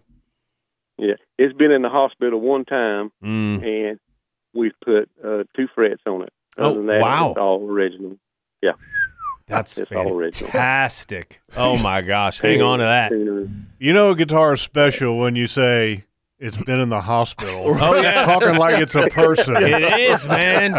I totally get Been it. in the hospital twice. I totally get it. Kind of like Willie Nelson's guitar, you know, the Trigger. Trigger. We don't have a name for this one, but you know, it's a sweet one. That's awesome. Cole's got that one. My oldest son now, so yeah. That's good stuff. Awesome. Oh, you better take care of it. Yeah. Aldine, man, enjoyed talking with you. Yeah, man, that was awesome. Don't be a stranger. We love talking with you. Yes, sir. I enjoyed listening to y'all, buddies. We'll call back. Thank y'all. Appreciate it. See you. All right. Do we squeeze Top Gun in here, or do we? Let's say hi to him Dealer's just for a choice. minute anyway, because he's been on hold and he'll complain and all that stuff. Yeah, we don't want to hurt his him on. feelings or anything. Both of them. I feel the need for speed. What's going on? Morning. Good morning. Morning, Man, Top Gun. It's a perfect day today. Jag Day. Hey, Love and here's the other reason why. Oh. Okay. Yeah, Top Gun, you know that we have rules and regulations here on the Nimnik Chevrolet Outdoor Show. Yeah. Right? Correct, the Mundo. And one of those regulations is that when a guest comes in, they have to bring breakfast. That's right. Guest rules. Okay. No breakfast? No. Dave hit it out of the park. Above and beyond. Oh, cool. Out of the park. Okay. And here's what he's got. And I want to know if you've ever had it. Oh. Okay. Have you ever had venison bacon? I have not. I have not either until today, and I'm going to tell you there's going to be a lot of deer dying and going to the processor to be made into venison bacon. Good, I bet it's good. So somebody around here does it because I got some from Kyle Summerall, and that was outstanding. It tastes almost identical to what you have. Dave, so tell Top Gun and everybody how that is made. I mean, holy cow. Yeah, obviously it's not like pork because they don't have that fat like that. But you're basically grinding meat like you're gonna make hamburger. Okay. And, you add fat and you add bacon seasoning, which is kind of like sausage seasoning, but it's a bacon seasoning. Yep. Mix it all up like you're making sausage. Then you make a meatloaf, almost like a tray of brownies. Okay. You smoke They smoke it in a meatloaf whole piece. Yep, whole tray, like a whole thing of brownies. Okay. After it's smoked, you put it on a slicer and you slice it. Like bacon. And then that's like it. Bacon, yeah. And so then when you open it up out of the package, you pan fry it like you do, like you can do bacon. Well, this morning, my favorite way to do it is grill it. So this morning I grilled it and also had hey, Top Gun, that's above and beyond right there. Yeah, I mean, come on, grill this morning. Grilled this morning. I get brown sugar, a little water. Oh, yeah. Mix that up, and I baste it with it while caramelize it a little bit. Yep. Man, that's and Top Gun, the texture. What's that imitation bacon that came out? Spam. No, not Spam. It's kind of got that texture. Sizzling or something like that. Sizzling. It's kind of like that, but it's thicker. It reminds me of jerky shooter. Yes. You know how they shoot jerky and kind of has that texture. Absolutely. That's like, wow. It's good. Yeah. Sizzling. It's good. I got to ask those guys up there in Eastman and see if they can make that because that's totally good. Yeah, I have this made in Alabama. That was really good. I remember maybe toting some deer across I was going to say road trip. Top Gun, hang tight. We're going to take a break and then we'll come back. All right. And we'll talk to you and Chip. Chip, if you want to hang tight as well. Chip. And if you're listening, dial in 904-641-1010 right here on the Nimnik Buick GMC Outdoor Show presented by Duck Duck Rooter.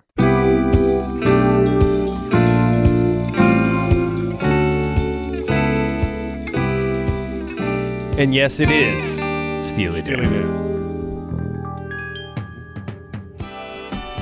Top Gun, you a Steely Dan fan? I do like Steely Dan. All right. Cool deal. So this is kind of like that 1970s groove, bell bottoms, big collar, 100%, man. Exactly. Velvet, smooth, baby. Couch, shag carpet, Straight smooth. John Travolta. custom van. Yeah. I guess it's safe to assume then that Mr. Dave will be getting an invite back to the #1 show on the air. Yes. after bringing that in. Keeps bringing after food well, on. he's actually got to come back monthly now. Yeah. I got a top gun salute. Yes, sir. Happy birthday, Taylor. Thank you. What'd you say, 13? 13, yes, indeed. She is such a cutie pie. Logs, got to get the shotgun on the porch. Trust me. I got them on all sides. Yeah. Good. Hey, I got a question. It's a two-part question. The first question has to do with Jaws. The first Jaws, the best Jaws.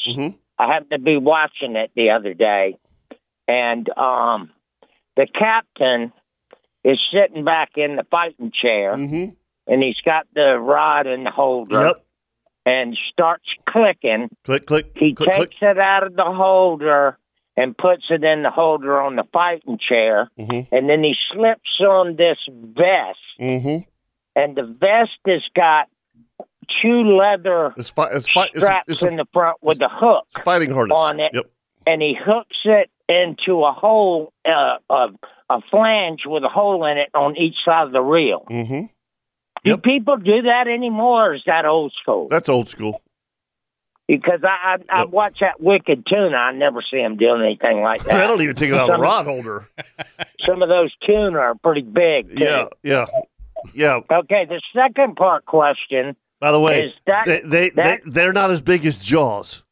Jaws is 25. Yeah, Jaws is huge. that captain, 3 years before Jaws, was in another movie where he played a shark, a card shark, and he cheated, and some boys took him down and took all his money. Oh. What was the name of the movie? I got no idea. Come on. Logs? I don't have a clue. The Sting. Was that the Sting? Okay. The Sting won 7 Academy Awards, including Best Picture. Paul Newman and Robert Redford. Yep. And he was a crook. His name was Loggeman. Loggeman. Yep. I know that guy. He's a crook. I thought for sure y'all would get that. No. I'm not good on movie trivia. No, I'm terrible. Yeah. Better on music. No, I'm not any better at music either. No, they're not. No, they're not. Yep. I figured Gary would call in today, seeing how we played the Dolphins. You did pretty good on Gopher trivia, though. Yeah, fair. Yeah. Fair. Yeah. Chris did good on that.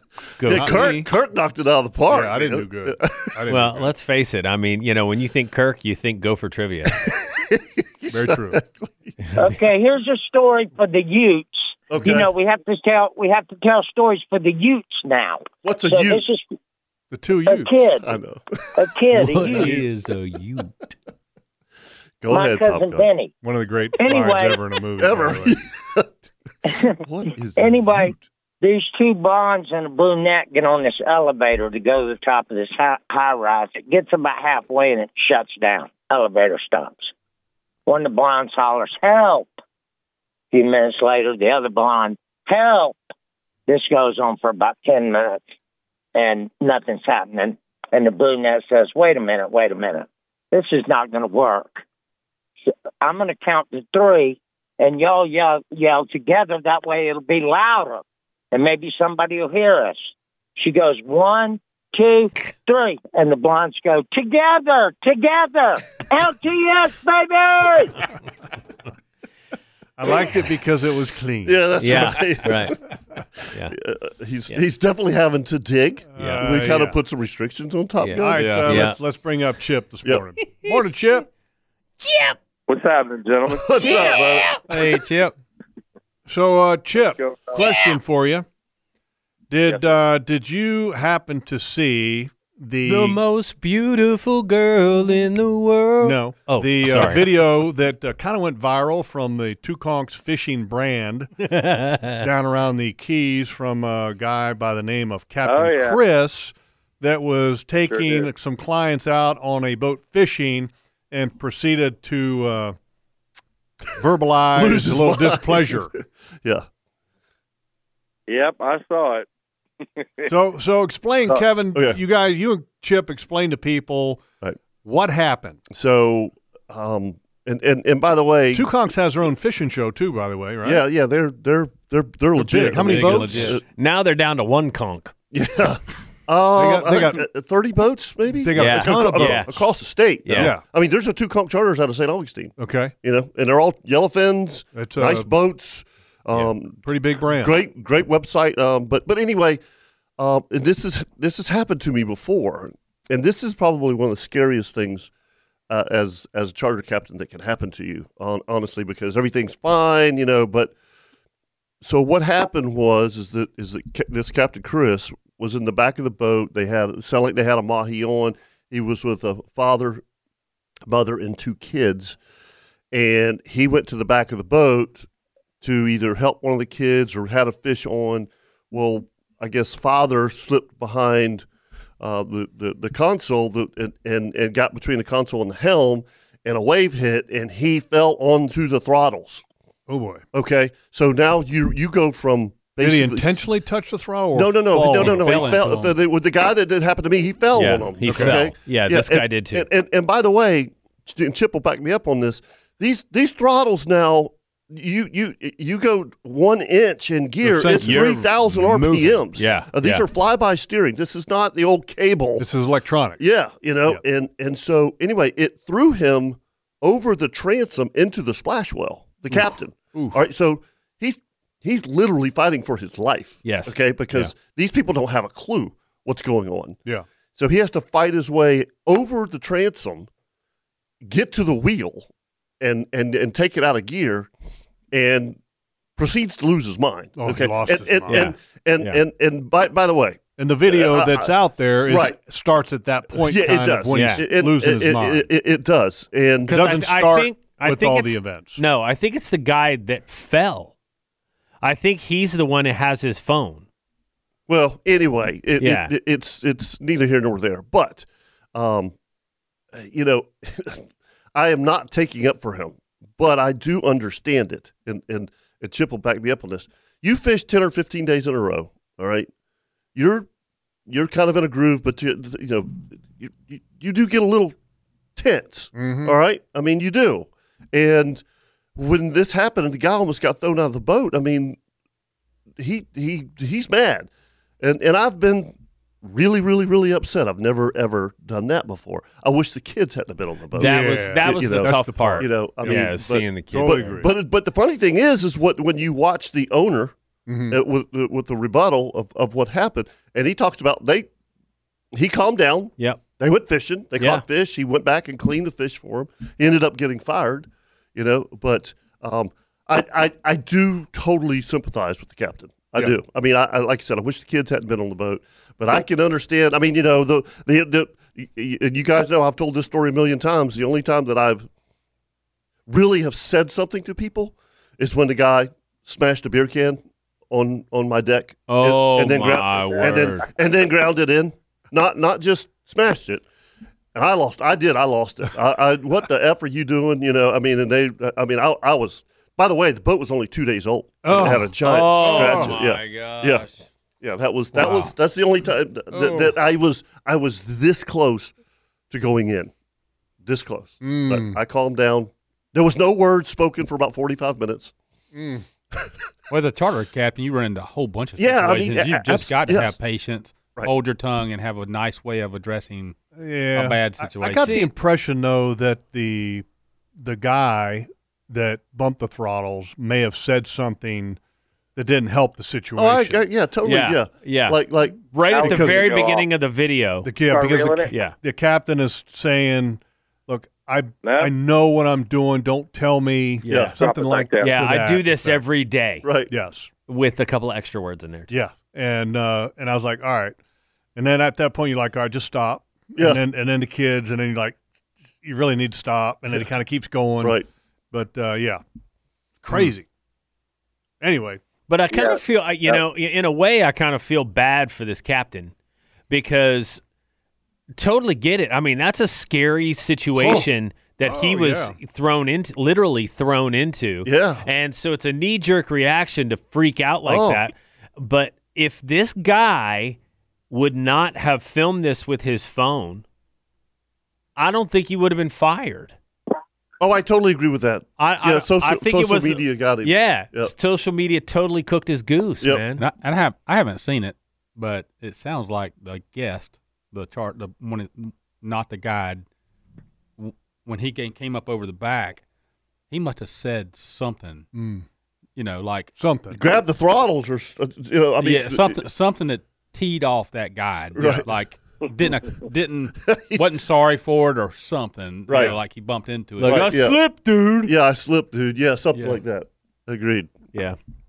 Yeah, anyway. It wasn't pretty.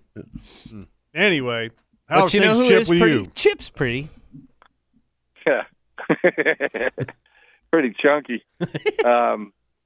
No, I'm out today. It's beautiful out here right now.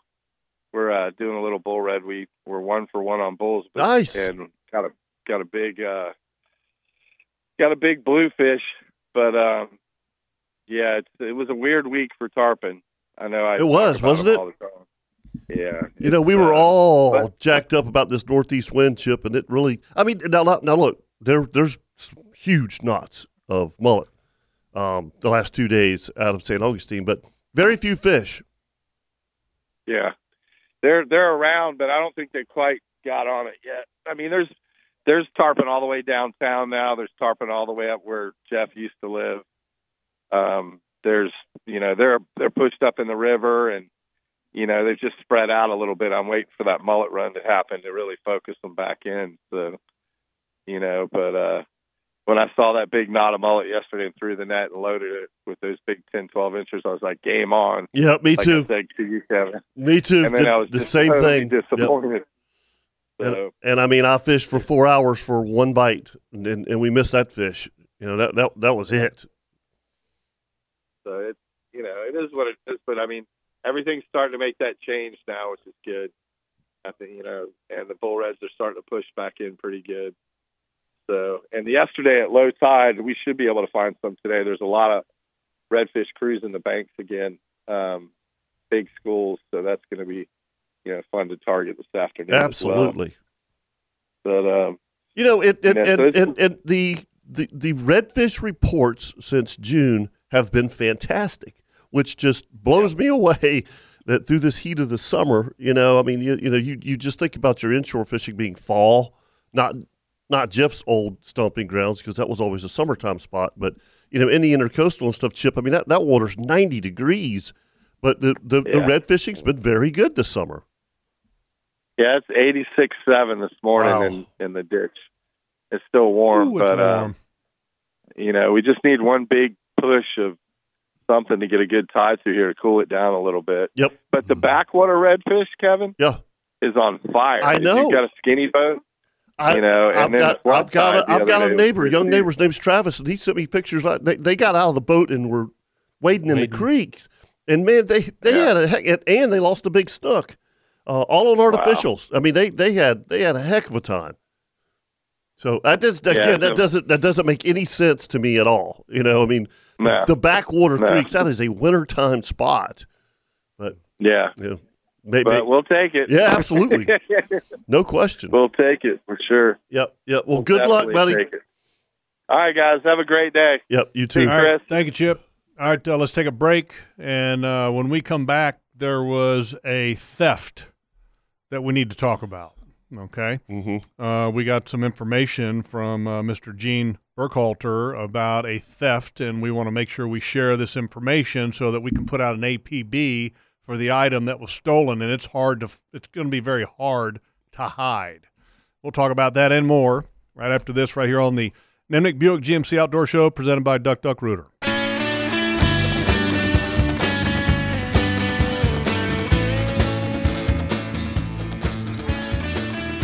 Welcome back to the Nimnicht Chevrolet Outdoor Show, presented by Duck Duck Rooter. And hey, look, if you've got a piece of waterfront heaven and need a bulkhead, dock, boathouse, need service on the boat lift, I mean, whatever you need. Remember those docks that they built through the swamps and stuff? Yeah, they do it all, man. I mean, that's C&H awesome Marine Construction. Yeah. Hey, I'm getting them lined up. I'm working with Cody and putting in a dock for us, bulkhead. Nice. Maybe doing some nature walk boardwalks through yeah, like they've done in the swamps before. Yeah. They're doing a backyard riverfront lot landscaping for Brother James' guy that he knows, and so I mean they do great work, man. Yeah, they do great work. All right, let's go to the phone lines and bring up Bob this morning. He needs a suggestion for a scope. Morning, Bob. Hey, good morning, Jeff. Morning. How you doing, man? Good. Go Jags tonight. Yes, indeed. Hey, yeah, I've heard you talking about your Ruger 1022. I've got one, and it's in really good shape. And I don't have a scope on it, and I'm going down to Project Appleseed September 9th and 10th in Leesburg. And I'll be shooting for 2 days down there with it, and I want to put a scope on it. It's called Project what?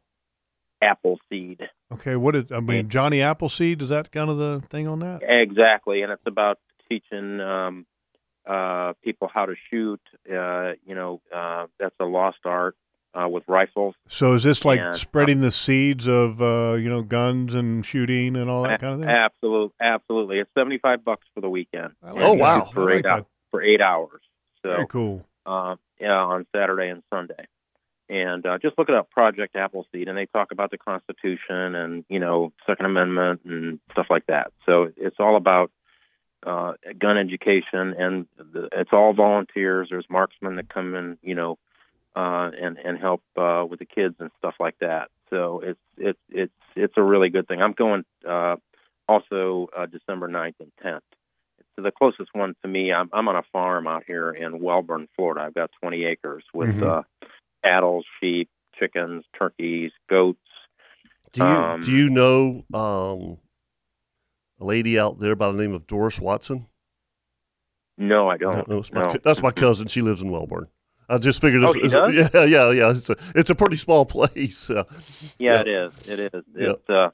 It's a very nice. I mean, it's you can see the horizon to the east and the west from our farm out here. It's fantastic. It's beautiful. It's beautiful. But I'm hunting for a suggestion for a scope. It's not like a Remington rifle or anything like it. It's just a smaller gun. So what do you guys suggest for a scope for Ruger 1022? My neighbor was talking to me too. He says you need to look into a Henry 1022 Magnum. And I was going to get online and take a look at that too. Nah. I mean, as far as like buying a gun, like a Henry. Yeah. No. Yeah. No, I'm just telling you, if you want a super affordable 22 Magnum, like I was talking about earlier, the CZ makes a great product. That 457 American, they make that also in a 22 Magnum. And, that's made to have a scope mounted on it because it doesn't have the forward little sight on it and everything. I mean, that's what I have, and I love it. Absolutely love it. CZ 457 American Magnum. Yep, 22 mag. As far as the scope goes, I don't think you need to spend a bunch of money for that. No. Yeah, Tasco and Bushnell and, just some of those regular ones. I don't think you need to have anything crazy. Yeah, it's not going to have a lot of recoil. You got to make sure, though, that you buy one that's a rimfire scope. Yeah. Okay, it has to say that. Rimfire. Because the parallax on rifle scopes are generally at like 100 yards. So when you shoot short range, it won't ever be accurate. Because at 22 you're shooting anywhere between 20 and 50 yards for the most part, and Parker taught me all this, and I'm probably screwing up part of it, but the general idea I have, and you need to buy a specific rimfire scope, for the 22. Do not say, hey, my buddy's got one left over that he's not using. It's 3x9 before. No, I know. I'm getting that from the neighbors. Well, I got a couple extra. Yeah, that doesn't work. You got to have a rimfire scope. Let me call Jeff and Captain Kevin and these guys. I listen to them every Saturday. So yeah, and if you want to spend a bunch of money, or a little bit higher, you go loophole. If you want to not, then Tasco, however you want to call it, Redfield. I mean, all those make rimfire scopes that are good. Okay. And I will say for that Ruger 1022, it's not a big gun, so you don't want to put a big scope on it. Otherwise, it kind of looks funny. That's why I was calling you guys. Yep. It's not a Remington or it's not a deer rifle. Right. Yeah, shorter, and so you can find like one of those 4X that we have on loopholes that we have on our on shoots? Yeah, but we have the variable adjustment on those. Right. And I actually I swapped that one out. And you did? Yeah, I put. And if you want to get crazy, Bob, they actually make. I think it's. I can't remember. I'd have to ask Parker, but he ended up telling me about the scope, and I bought it. And it's a 22 rimfire scope, and it literally has the subsequent crosshairs, so that you can shoot it at 100, 150, 200 yards without even touching the dial. Wow. So it has subsequent crosshairs. Like if you wanted to practice a lot of shooting and do longer range shooting with a regular 22, you can do that with some of these scopes. And that's what this Project Appleseed, they'll go out to 200 yards. Right. And so they have 200 yards. Yeah, they have scopes that are ballistically tuned that have the subsequent crosshairs for shooting long range. Yeah, and that's what their focus is to get you to go distances too. So I mean, it's in their brochure. It's pretty interesting. So, yeah. So a 22 rimfire crosshairs, huh? Yeah, just search 22 rimfire, and I'll see if I can find it. So just kind of keep listening. I'll maybe the next break or something. I'll get some time and see if I can find it and tell you what it is, what brand name it is. That'd be great. I don't tune out till 10 o'clock. So. Okay. Cool. All right. All right. Thank you, Bob. Thank you. Thanks for the info. Thanks, guys. Bob. Bye. Yep. All right. Let's go talk to Papa G. Morning, Papa G. Good morning, gentlemen. How we doing? Good. Hey, first and foremost, happy 13th birthday to Taylor. Yes, indeed. Absolutely. Absolutely amazing, man. I would like to get out there and give her a birthday card over at Andrew Subs and just tell her that the listeners love her. That would be great. You got it. That would be great. Hey, listen, I got a question about an old 30-30 Winchester that I got. Mm-hmm. My granddaddy passed it on to my daddy. My daddy gave it to me, and I gave it to my son. I'm just trying to figure out how I can find the model number on that. I don't know. I don't have any paperwork or anything like that, but is there anywhere on that gun? Yeah, it should be on the barrel. Okay. Yeah, absolutely. All right. So we'll look at that, right? It's probably a Model 94. Is it lever action? Lever action, yeah. Yeah, it's like the old. Yep. It's kind of like the old Rifleman 30-30, you know.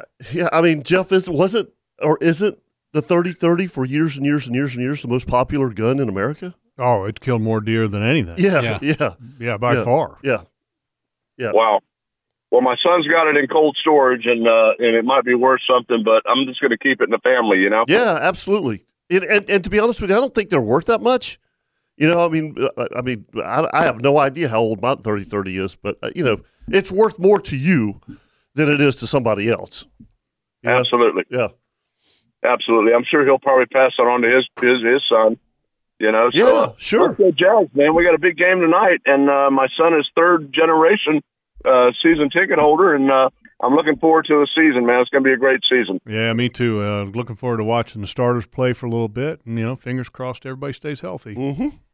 Yep. So y'all didn't call my mama to get me in trouble, but you kind of kept me in the range to keep the jokes honest. So I've got an honest blonde joke. No jokes. No jokes? No jokes. We're good. We're joked out for today. We're doing one joke's allowed, right. and it's only Top Gun. That's right. Well, when I grow up, I want to be just like Top Gun. I know we all do. Well, maybe I'll share that one at the Christmas party. That'll be good. That'll be perfect. Absolutely. Thank you, Papa right, G. Thanks, enjoy your day. Yes, sir. You all too. Right. So this week I got to share my story. And I guess it was Monday, and haven't had the kayak out in a while, so we're like, all right, let's go. And we looked at the tide, and we were going to go to this one particular spot where we thought we might have a chance for tarpon. Mm-hmm. So we're thinking, all right, inshore, redfish, trout, and then have a chance at a tarpon. Perfect.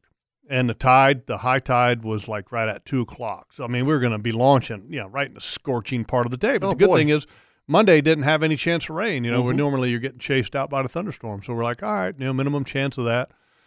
And we launch and started fishing. As soon as we launched, ladyfish and trout were just, busting shrimp. Right there by the lake. Oh, yeah. And it was like, all right, man, stretch the rod, get tuned in and all that. And then we started working our way, down the creek. And as we get a little farther, I think Dylan picked up a redfish and still more ladyfish around, And Going artificials, I assume. Yeah. Okay. And I was thinking, with the ladyfish are here, mm-hmm. the tarpon are going to be here, right? I mean, yeah. Do a tarpon prefer anything above a ladyfish? Yeah. What? I mean, mullet, pogies, yeah.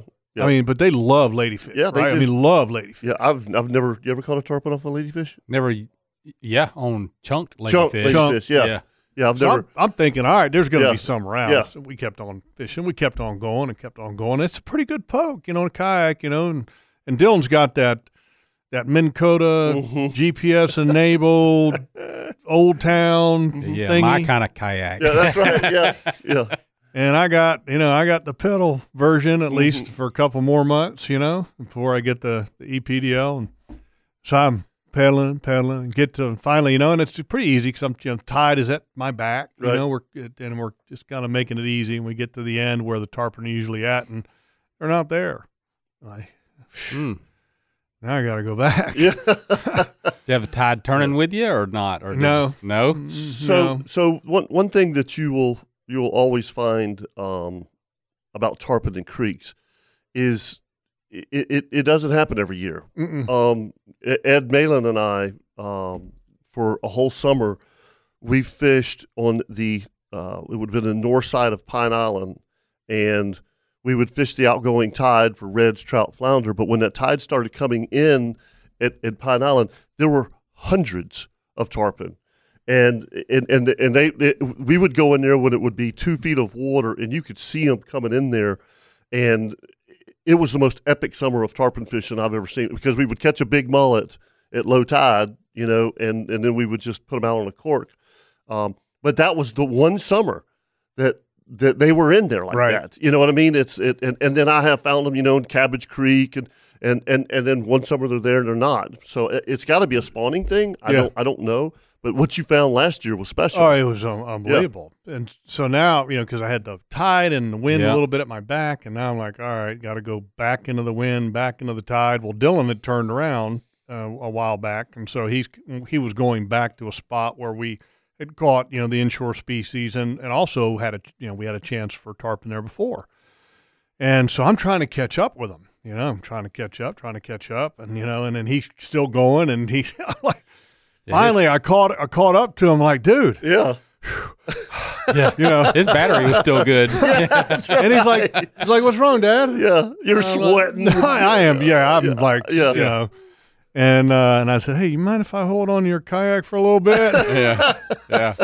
And I was sitting there going, man, if I had that EPDL right now, yeah, I would be golden. Yeah. I would be really golden. So what's the difference? Well, the EPDL it's like an electric bike. Oh, okay. So you pedal, and then you have assisted. An electric assist off of a 36-volt battery that's only the size of a small lunchbox. Huh. And it helps you pedal, and you have 5 speeds to choose from. And so, just like an electric bike, you start to pedal, and then the electric part engages, and there you go. Yeah. Is it something that you have to charge? Yeah, you charge the 36-volt battery just like you would. So pedaling and stuff doesn't charge it. No. Okay. All right. No, so I actually thought maybe that would be the case, but that's not the case. Right. Maybe in the future they'll have that, because some bikes I think have that ability. But I was sitting there going, man, would it be nice to have the EPDL right now? Oh yeah, going against all that. Yeah, and I was, but anyway, he gave me a little bit of a break and towed me for a while, and then we got back and loaded everything up, and then we went to Angie's for dinner. What was wrong with that? Yep, you got your exercise. But anyway, got some exercise. Carbs. Yep. And by the way, before we take a break, Bob, the rifle scope that I was talking about a little bit ago, if you search Hawk Vantage, Hawk is HAWKE, Vantage rimfire rifle scope. It has the adjustable objective. It's got the subsequent crosshairs. That's a really good scope for long-range shooting with a 22, and that's what I have on mine. So check it out. Dan needs binocular suggestion. Chris, can we pull up Dan here real quick while we're talking optics? And might as well knock it out. Hey, Dan, good morning. Morning, Jeff. Morning. Hey, listen, first of all, I just want to thank you guys. I've learned, first-time caller, I've learned so much from you and your listeners over the years. Well, you're welcome, Appreciate Dan. the show greatly. You guys do a great job. Thanks, buddy. Happy to help. Yeah, I've had Swarovski binoculars for a very long time, and long story, but I got them taken away from me or lost through the airlines, and so I need a pair of good all-around binoculars. I'm mostly deer hunting, but I also go out west and elk hunt from time to time. So, and I know binoculars have come a long way since I bought the last pair, and so what I'm looking for is a recommendation for a good all-around pair of binoculars. What would you recommend? How much money you want to spend? Well, I'd like, I want to spend enough to get a good pair, but I don't want to waste the money. So, I'm looking for something, I guess, kind of in between. I don't know if there's really. Go ahead, Dave. Well, this may be obvious, but you're going to get what you pay for. Mm-hmm. Uh-huh. That's the big thing. I will tell you, I used to buy, $75 to $300 binoculars, and thought they were fantastic and worked great. And then I got an opportunity to get a pair of Leicas for free. That's what I was going to suggest. And they were like $2,000, $25,000. Well, these were just basic 10 by 25s. Night and day, unbelievable difference. Okay. And I will tell you that, unfortunately, I got my truck broke into, and that was the first thing they took. They took that and some other stuff, and claimed insurance. Insurance cut me a check, and I could have bought another pair of $300 to $500, whatever. I bought another pair. Wow. Because it's that big of a difference to me, especially lower light. And when you're talking about going out west and elk hunting and stuff, I mean, that's a lot different than what I do. Yeah. I mean, my longest shot, Jeff, is 200 yards, period. Yeah. I mean, but when you're talking about going out west, I mean, you got to have something a little different than what I have. I know a lot of people like the 8-power binoculars. I like the 10. Just because I don't care. I mean, the reason you have binoculars is look at long distance. I mean, mine are 10. Yeah. 10, so I'm 25. A big fan, Dan, of the 10-power binoculars. Obviously, you had a pair of Swarovskis. You know what they can do. They're unbelievable. I mean, they're the cream of the crop. But I would also put Leicas, what Dave is talking about, right up there. And I'm a big fan if you're out west hunting and you need a rangefinder. They have a Leica GeoVid R, which is a built-in rangefinder. That's a tremendous set of binoculars. And I have the older version. They have newer versions now, and those are $1,400-ish. Yeah. Which are not cheap. Okay, but like Dave said, you get what you pay for, and having that built-in rangefinder is a nice little deal. So I got to prepare the wife for a big purchase. Is that what you're saying? Yeah. Well, I mean, Dan, do you want to see the animals, or do you want to save your marriage? The former. No, I'll work it out. She'll get used to it. Yeah, no, the Leicas are great products, and I have their little compact that I use on game day. That's my in the booth binoculars. They're awesome. Mm-hmm. And you ought to see the binoculars he uses to look at the advertising sheets that he's got to read during the show every week. I know. Called cheaters. All right, Dan, that means we got to go. Yep. Thank you, brother. Thanks. All right, Chris, start the music. We're going to take a break here on the Nimnik Buick GMC Outdoor Show presented by Duck Duck Rooter.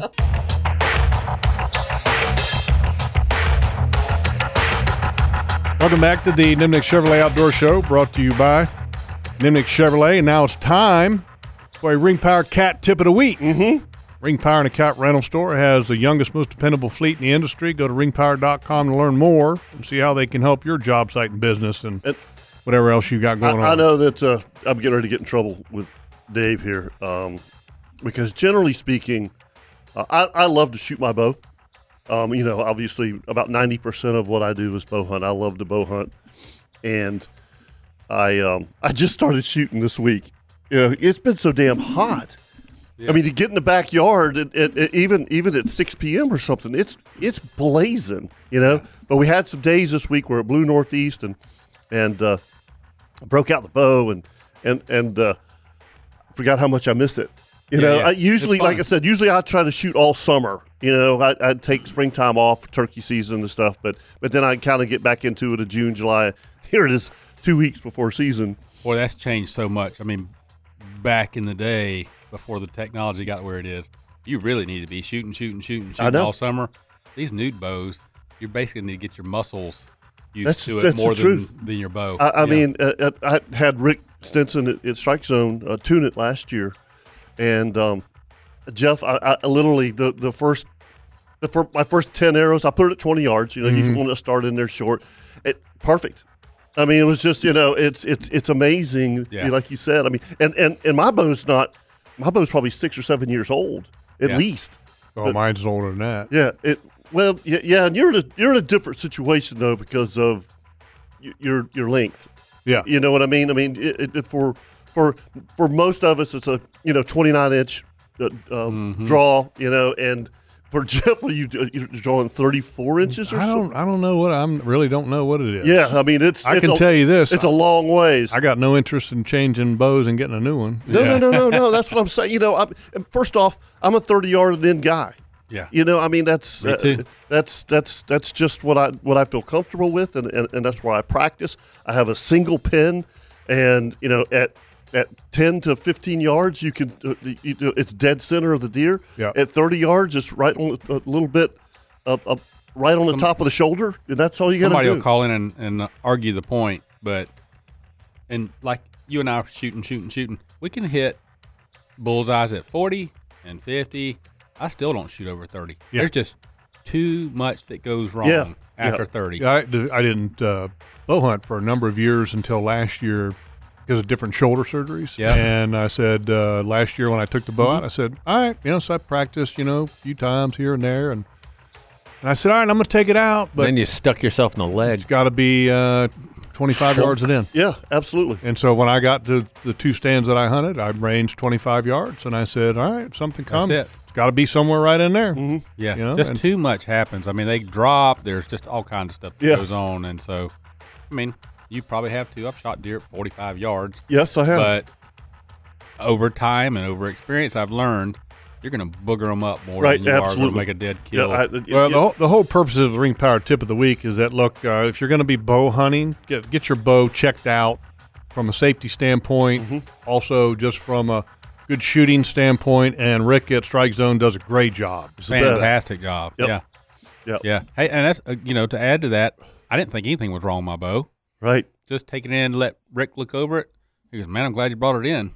And my string was wearing, and I didn't even know it. Well, that's why Rick gets paid for it, and you don't. And by the way, I took a hit to him last year, and I had a crack, and I didn't see it. Yeah. And we sent it back to Bowtech, and they replaced everything. Everything. It was great customer service, but I would have never seen that crack in my bow, but he did. He found it. All right. So earlier this week, we got contacted on our Facebook page from Mr. Gene Burkhalter and mentioned this early in the show and was a little remiss, lost track of time and thought processes. And so now we're going back to this because I kind of teased it but never explained it. And Gene contacted us about this Jaguar. And so I don't know if you guys remember, and I don't know the exact kind of history of this, but they made a bunch of these Jaguars that were around the city, and it was used to raise money, I think, for different charities. Yeah, they were like painted different ways, motifs, right? and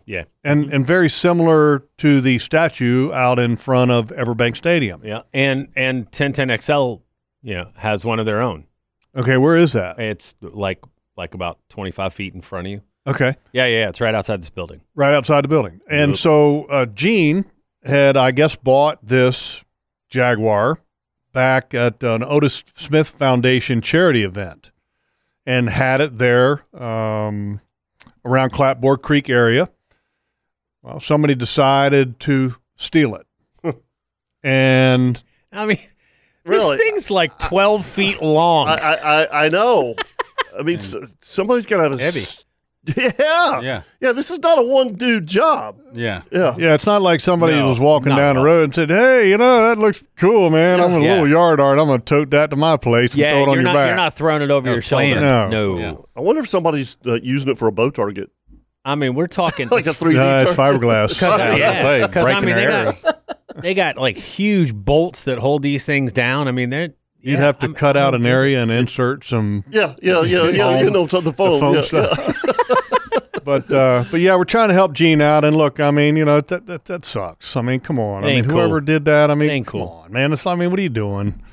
And so, if anybody we posted a picture of this Jaguar up on our Facebook page that Gene sent to us, and if anybody knows where this is, what happened to this needs to be returned to its home, which is it guards the end of Clapboard Creek. Okay. And so we posted Gene's contact information. So if anybody knows the whereabouts or might have some information, contact Gene at the number that's posted on our Facebook page. It kind of stands out a little. It's got like a dorsal fin kind of thing on the Jaguar, right? Yeah, it's kind of weird. Kind of looks like a Jaguar from the sea. Kind of weird. It's kind of weird. Kind of got fish colors, a blue back. Yeah. All right, change the subject. Yeah. We got a really cool invite this week. The Outdoor Show did. We did? Yeah. Yeah. So we're going to be doing a live remote at World Golf Village on March the 2nd. Oh, March. March the 2nd. We're planned this. And I want to know if you guys have ever been. Yeah. We've already promoted November. Okay. So That's true. Next November, 2024 and 5. This is from Mr. Von Cochran at Black Fly. Okay. And it's the Florida Antique Tackle Collector Show. Sweet. Oh, I know it. I'm excited. Calendar, Dave. Come down. Won't that be fun? Yeah. I love old when antique. when I got that invite, I was like, hell yeah, we'll be there. That would be fun. As a matter of fact, and I've always wanted to do this. I've told you guys, I have an old bamboo rod that my uncle gave me, and he got it from his dad. I have no idea. It's a 6-piece. Yeah.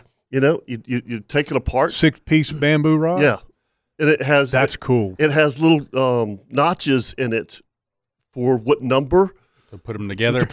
Oh, yeah. Dude, it's remarkable. I mean, I have it in my safe in a leather case.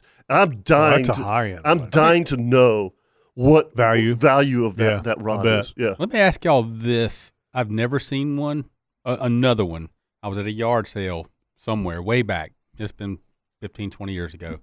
And I bought a fishing rod, and it is steel, square steel. Huh? Yeah, and it's a little heavy. Yeah, of course. But it's legit. I mean, it's like a legit, and it had one of those old reels on it too. Yep. So you mean the rod itself was steel, like non-bendable steel? Right.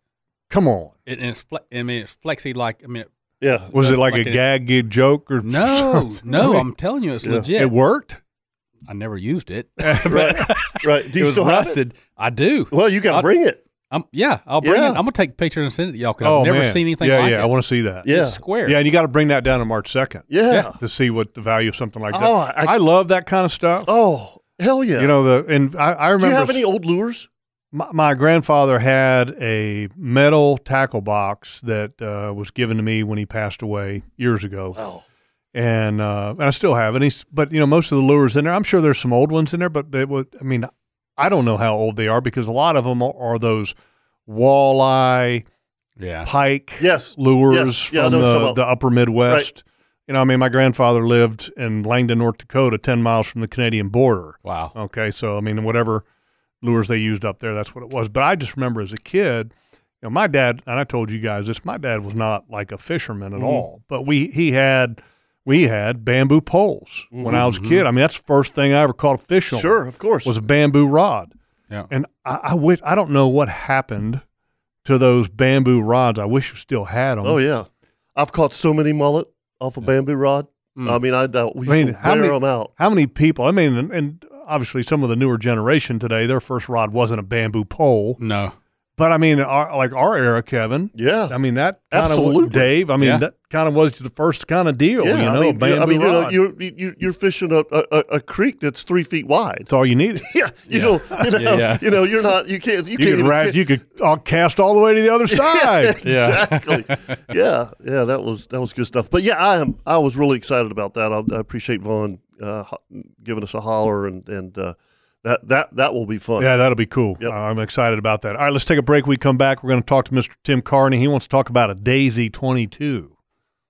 I didn't even know Daisy made a 22, but we'll find out right after this on the Nimnik Buick GMC Outdoor Show presented by Duck Duck Rooter.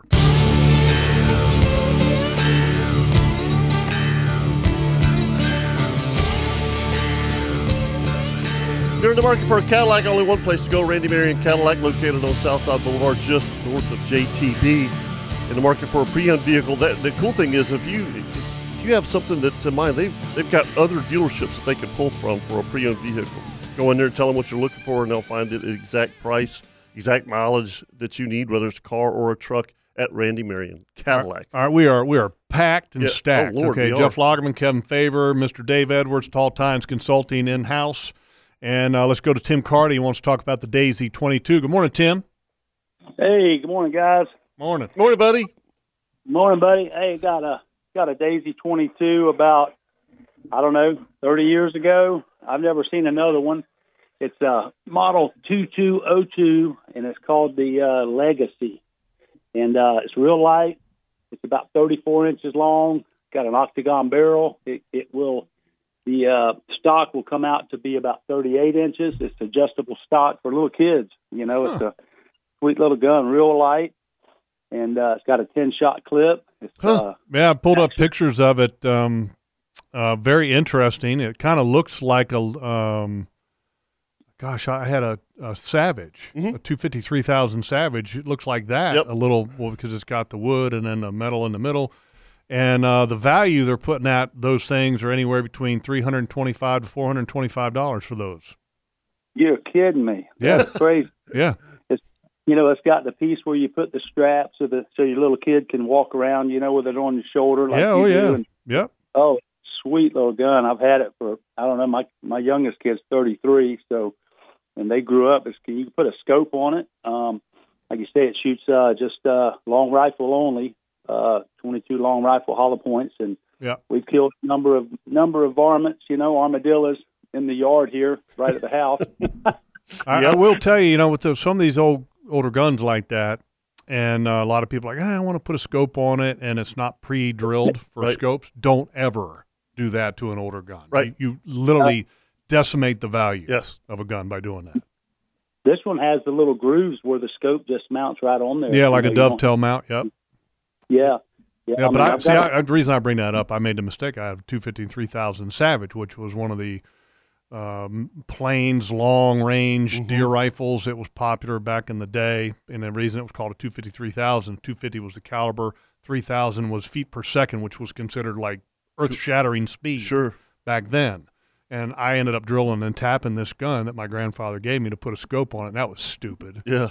I ruined the value of the gun. When Dad gave me the 30-30, he says, don't you put a scope on this.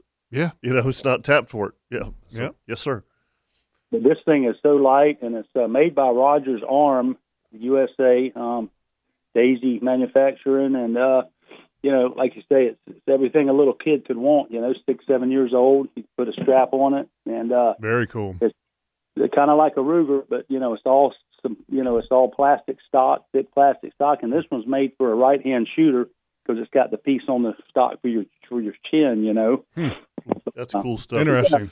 All right, Tim. Well, thank you, Tim. We're stacked. And thanks for calling Antiques Roadshow. That's right.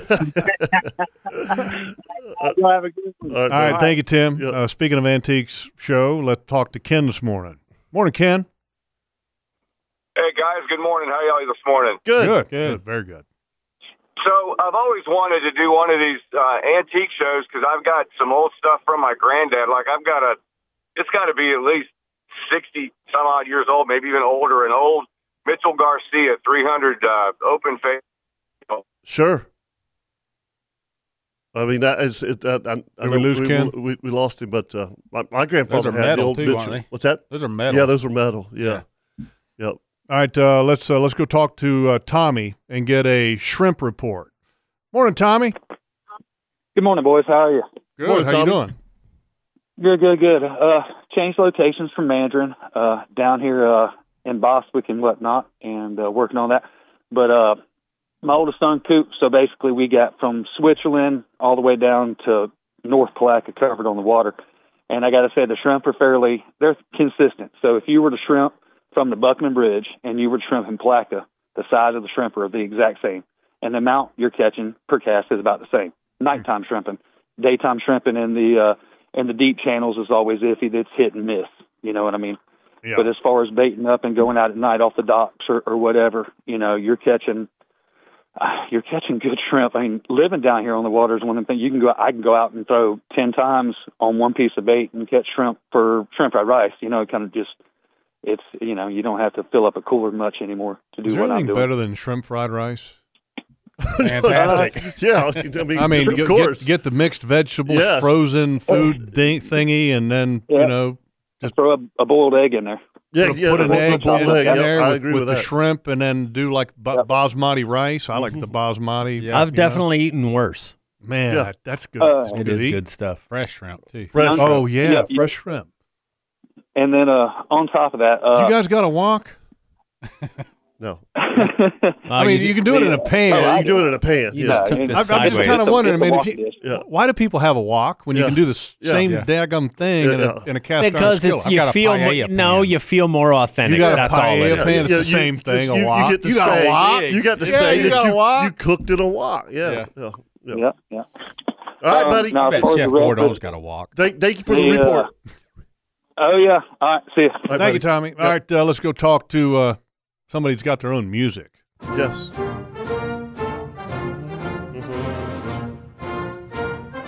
Hall of Famer. I believe he was in the debate this week. Yeah. Were you? How did you fare there, Lester? Lester? Did Lester fall asleep? He might have. Lester fell asleep. Hold on. Let's just see how long Lester will just be asleep. Okay. Just leave him up. Let me simulate an alarm clock. Yeah. That's pretty good. Yeah. Lester, you there? There is a 7-second delay, right? So we got to give him 7 seconds. So we lost Ken. No, it's like 40. It's like a 40-second delay. So right about Maybe he's calling back in now. online. He's listening, going, "What? What? What? Yeah, I'm sure it's him calling back. I got disconnected. Hold on. Never mind. That's Lester. That's Lester. Anyway. Yeah. Do you guys have an old gun that's worth like something value-wise, money? So, and I've told this story before. I know old Bessie ain't worth nothing. No, hell no. But years ago, this is 12, 13 years ago when I was working for Mossy Oak, and I had 25 staffers in the state of Florida that I was in charge, blah, blah, blah. Well, one of their uncles had passed away, and he lived in Orlando. They went to his house, and they found in the box, still in the plastic, a Browning 16 gauge. Ooh, humpback. Yep, humpback. Ooh, and he called me. And just real quick, explain to people what a humpback is. It's a shotgun that has a rise. It's called a Sweet 16, and they don't make them. They quit making them years ago. But he had 4 cases of shotgun shells and this gun still. 4 cases. 4 cases. 4 cases of shotgun shells and this gun still in the original box. And I bought it. Ka-ching, how much? $1,500. Oh my God, you stole it. Yeah. So, how could you live with yourself? I gave him cash, okay, but I have never even put it together. I've never. Why would you? And literally, I take it down like every 6 weeks and just open wipe up the it box. down a little bit, caress it it. is so beautiful. You can't imagine how beautiful this gun is. I mean, it's incredible. So that's my only prize, except for my dad's 30-30, which is only worth money to me. Yeah. Which model was that? The Winchester. 94. Winchester. Yep. See, I got the Marlin 336C for my dad when I was, wanting a deer hunt, Yeah. And I eventually sold it. I should have done that, but I mean, it's just like, I had another buy on another gun and I sold it. But I mean, it wasn't like a collector's item, but I mean, I should have saved it just because my dad gave it to me. Yeah. But made that mistake. But anyway, and Lester's back on. So Okay, let's go ahead and see if Lester's paying attention this time. Lester, are you there? Yeah, man, guys, I'm sorry. Freaking retarded phone.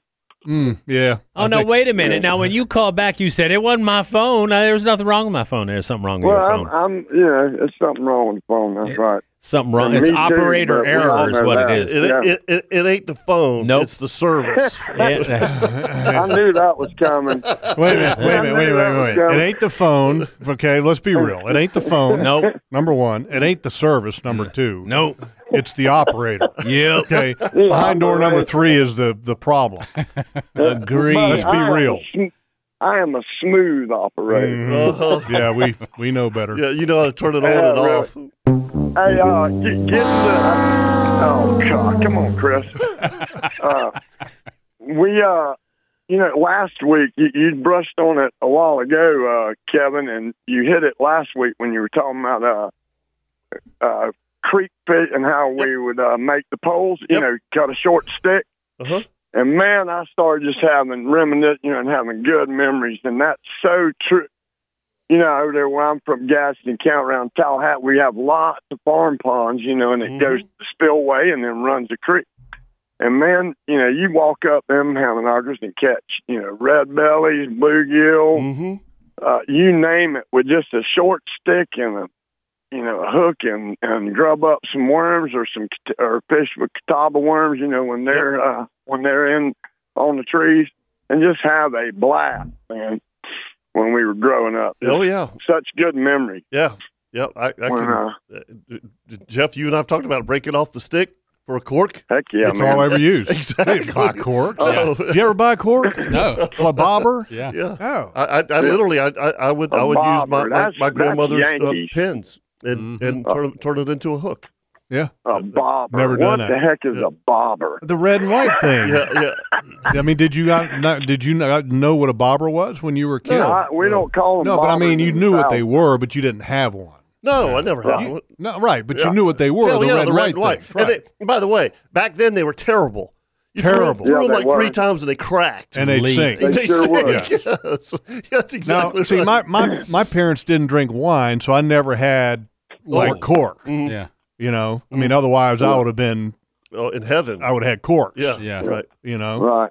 But I mean, you'd sit there and you'd take a branch that you found next to the pond, you throw it in the water on the edge to see if it would float. Right. Yeah. And then you're like, oh, okay, it'll float. Then you'd cut a piece of that off, and then that would be your. You just tie it on. Yeah, you just tie it on. Yeah. That's your cork. We always used either a wax myrtle or a piece of willow tree, I could have told you what a wax myrtle or a willow tree was. We used to use willow trees for our stringers. Yeah, that's right. They're folding the fish. That's right. Man, you're right. Yep. Good call, Dave. Yep, sure absolutely. did, man. You leave the limb on the bottom. Yeah, little hook. A little hook on the bottom. Yep, that's right. I'll never forget, Lester. I'll never forget as a kid. Me and a couple of the guys I grew up with, we'd go out fishing, and I'll never forget David Jones and David was one of the guys that you used to fish with, and we'd go out and catch. One time we caught a mess of brim. We were cooking up like brim in his kitchen. Mm-hmm. I had no clue, but he was doctoring it up, man, And I was like, man, this stuff is good. Oh, heck yeah. And we were filleting the dinkiest of dinks. Oh, of course. But, buddy, we filleted them. Yes. Yeah. I'm too much of I love eating the fins too much, man. If I can, I'm with you. I got to eat them fins. Yeah, the tail's the best part. Amen, man. I didn't eat that. But what, Dave, you hit, that was another heck of a memory, man, making your stringer out of a piece of willow tree. Yeah, and here in recent years I've been using palmettos because I'm saltwater fishing. Yep. There's palmettos there, and I'll never I'll thought string of up that. trout, leave a little bit of the palmetto part, Mm-hmm. and then string them up. I mean, dang. Now, I haven't done that, but the only reason I said wax myrtle and willow is because, over there, they grow a lot around the ponds and the river bank, the Okolot, the river and all that, full of willows and wax myrtle. Mm. But go ahead. We got to take a break. Yeah, man. Y'all have a great weekend, man. God bless. Yeah, Thank you, Lester. See you, See you, buddy. See you later. All right, one more segment to go. We got to do a Kirby Co. cooking tip. Weather, tides, and then we'll try to get some more of these callers right here on the Nimnik Buick GMC Outdoor Show presented by Duck Duck Rooter.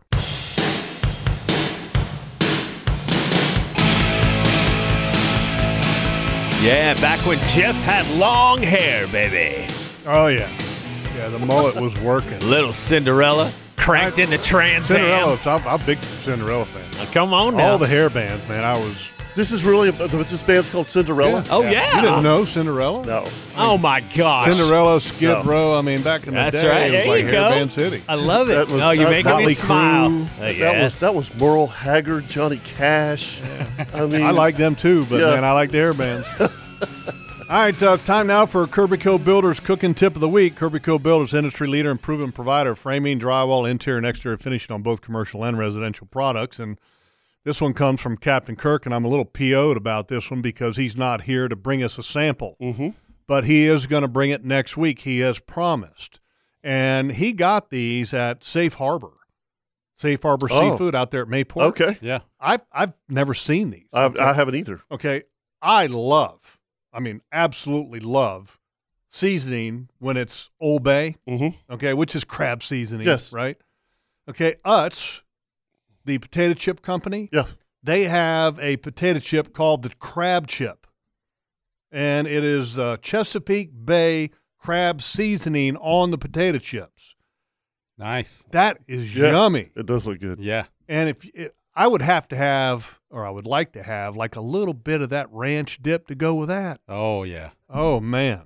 Yeah. That would be money. Anyway, so if you haven't seen them, try them. They got it at Safe Harbor Seafood. Maybe pair it with some seafood. Yeah. So Tasty's hamburger place up in Yulee, Fernandina. Yeah, in Yulee and Fernandina. Mm-hmm. They have Krabby Tots. Really? So tater tots. Like tater tots fried with a little Old Bay. Put that in a little tartar sauce or some ranch. Jam up. I like it. But they're called Krabby Tots? Krabby Tots. See, that just Krabby don't Tots. sound right. I don't like that. They're going to have to change that. Sounds good to me. Little creepy. But I bet these chips are good. Next week, I'd like some Krabby Tots. Kirk said he's bringing a bag of these chips in, so he'd better do it. That sounds like a bad daycare.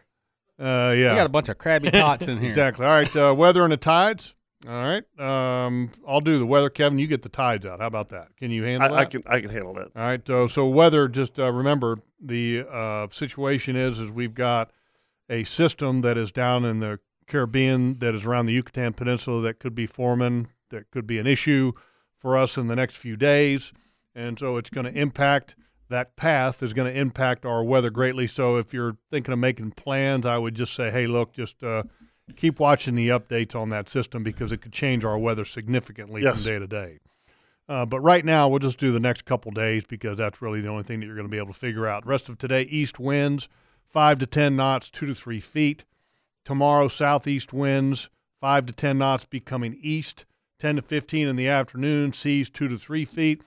And most importantly, let's go ahead and do a little game day forecast. How about that? Okay. Because it is game day. And tonight we're going to see the starters play. The Jaguars playing the Miami Dolphins, 7 o'clock kick. And that looks like 0% chance of rain. Nice. How about that? Because the most, some of the worst nightmares I could ever have is a rain lightning delay for the last preseason game. Yeah, exactly. Get home at like 2 a.m. Yeah, thank goodness they got away with the time. What time is the game tonight? 7 o'clock. 7 o'clock. Okay. 7 o'clock kick. Pregame stuff starts 4 o'clock here on 1010XL and 92.5 FM, but at 7 p.m. about 86 degrees, 84 degrees around 8 o'clock, so it's going to be nice. Mm-hmm. Yeah. It's going to be nice for beautiful game evening. Yeah. Just a reminder, I got this from Harold, and this is for Ed Malin, Angie Subs. They're doing a little silent auction fundraiser today. Ed's helping them out tremendously. Several hundred items, including charters, bows, tons and tons of items, and I know that Harold donated like 3 of his homemade crab traps. So, yeah, if it's at 1 p.m. today at Fly's Thai Irish Pub. All right. So, there you go. Tides. Today, you had a high tide this morning around at 4 o'clock. Obviously, 6 hours later, 10 o'clock, low tide. The low tide looks just about normal. The high tide this afternoon, which is at 5 o'clock, is kind of interesting because it's a little over 5 feet. and that tide's been pushing in really hard, Jeff, this week. So there might be an opportunity if you wanted to get out late this afternoon and look at some of the flats around the inlets. I'm not saying like Pine Island's going to flood, but some of the creeks and stuff closer to the inlets, they might have some reds on the grass flats. Cool. All right, now we got some time to go to the phone lines. Let's go to Rick. Maybe he has a fishing report for us. Morning, Rick. Hey, good morning. Thanks for the lead-in, Kevin. Oh, yeah, we had some really good plus half, plus 0.6 starting on Wednesday, and got out Thursday and Friday, and got some nice redfish on the fly. Thanks to Captain Larry for his ladyfinger fly that I've been using for the last 10 years, and it just slays them. But the fish were doing something I've never seen before. They weren't spooky at all. I don't know if it's the hot, warm water. They would just sit there suspending with their tail in the air, not moving. Yep. And you could hit them in the head and they wouldn't spook. And shoot, the first fish, we probably stalked it for 20 minutes before we finally got her to eat. And about the same on the second one, but not a lot of fish, but when they were ready to eat, they were hitting them hard. So it's good. And next week we're planned for a full moon high tide, but if that storm goes north of us and we get southwest winds, it's going to blow all the water out. Oh yeah. So yeah. I haven't seen anything east-northeast until the end of the week. But that it's supposed to blow hard out of the southwest on Tuesday and Wednesday. Yeah, that's going to ruin that flood probably for the first 2 or 3 days. Sure. Hopefully by the weekend we're good. But man, what a great trip! Fun to get out there and get those tailors early in the year. It's the best time, and I had some great footage this week, Jeff, Dave, of guys, and I've seen this hundreds of times, but whenever you're going wade fishing and you're going up in those creeks, you'll see the redfish as you're not in the grass, kind of in the grass, but on the edge of the creek, sucking the fiddler crabs off of the grass. Mm-hmm. It's unbelievable to see that. And they're actually they kind of suspend on top of the water, even though it's 4 or 5 feet deep, and they just go from grass blade to grass blade, picking those fiddlers off, and they'll eat anything. That's cool. Yeah, it's cool video there. It's cool video. Yeah. I've seen sheephead do that too. I've seen sheepshead do it. I love to watch sheepshead do it. Oh, the other day when we were in the creek, I was going by this mud bank, and Dave knows kind of an area up there near Cabin Bluff we used to call Black Rock, and you'd see it like it was like a fiddler crab Swiss motel. Cheese. Yeah. And just sitting there, the sheepshead are just sitting down there looking up, going, make one slip. Yeah, we're sitting there. We're sitting there watching them make mistakes. Yeah, and so them crabs would fall off the condominium just by making a mistake. Yeah, and that's why they were there. Well, they were there eating them. Well, and there was no snails on the grass up until probably north of Guana. You have any idea why that is? Oh, I have no idea. Nothing until we hit Guana and north around Capoe Creek, and then you start seeing snails on the grass. But none, down towards Robinson and Poncho and any of that. Let me ask you this: we basically have had 0 freezes, all right? Mm-hmm. And when you have 0 freezes, that Sportina grass continues to grow 365. You don't have, Jeff, when it freezes off, it'll literally kill it to where it makes the flat short again, the grass. Mm-hmm. Since we haven't had any, is it very high? No. I mean, it was perfect. You know what really is concerning about not freezing are the mangroves that are growing out there. Crazy. I'm afraid in 10 years we're not going to have a flats fishery. Yeah, I don't know, but it is unreal that those trees are everywhere. They're literally the ones that I've seen north of Guana now on the main bank. I've caught snook off of them. Yeah, it's crazy. Yeah. I haven't noticed them up Fernandina area. Are they up that way? Yet. I don't. I mean, I don't know, but I know in Jacksonville area there. Yeah, that's what I heard. The Jacksonville area, which is back in the day, it was kind of like around Matanzas. It was, and now it's they froze off every year. Well, yeah, now creeping. All right, thank you, Rick. Thanks, Rick. I try to get Mike and Daryl in here. Thank you. All right, let's get to Mike. Talk a little trail cam stuff right up your alley here, Dave. Morning, Mike. Good morning. At the Christmas show at Hagen's out there at McClinty last year, they had a camera on sale, and I bought it. it worked pretty good for almost a year. It was a covert, but then it started not sending the signals. Okay, So you remember earlier in the show when I was talking about how just about all trail cameras are pretty good, but there's a few that aren't? Mm-hmm. Put covert in that category of that aren't. Okay. Yeah. Went back and got the cam and put it out.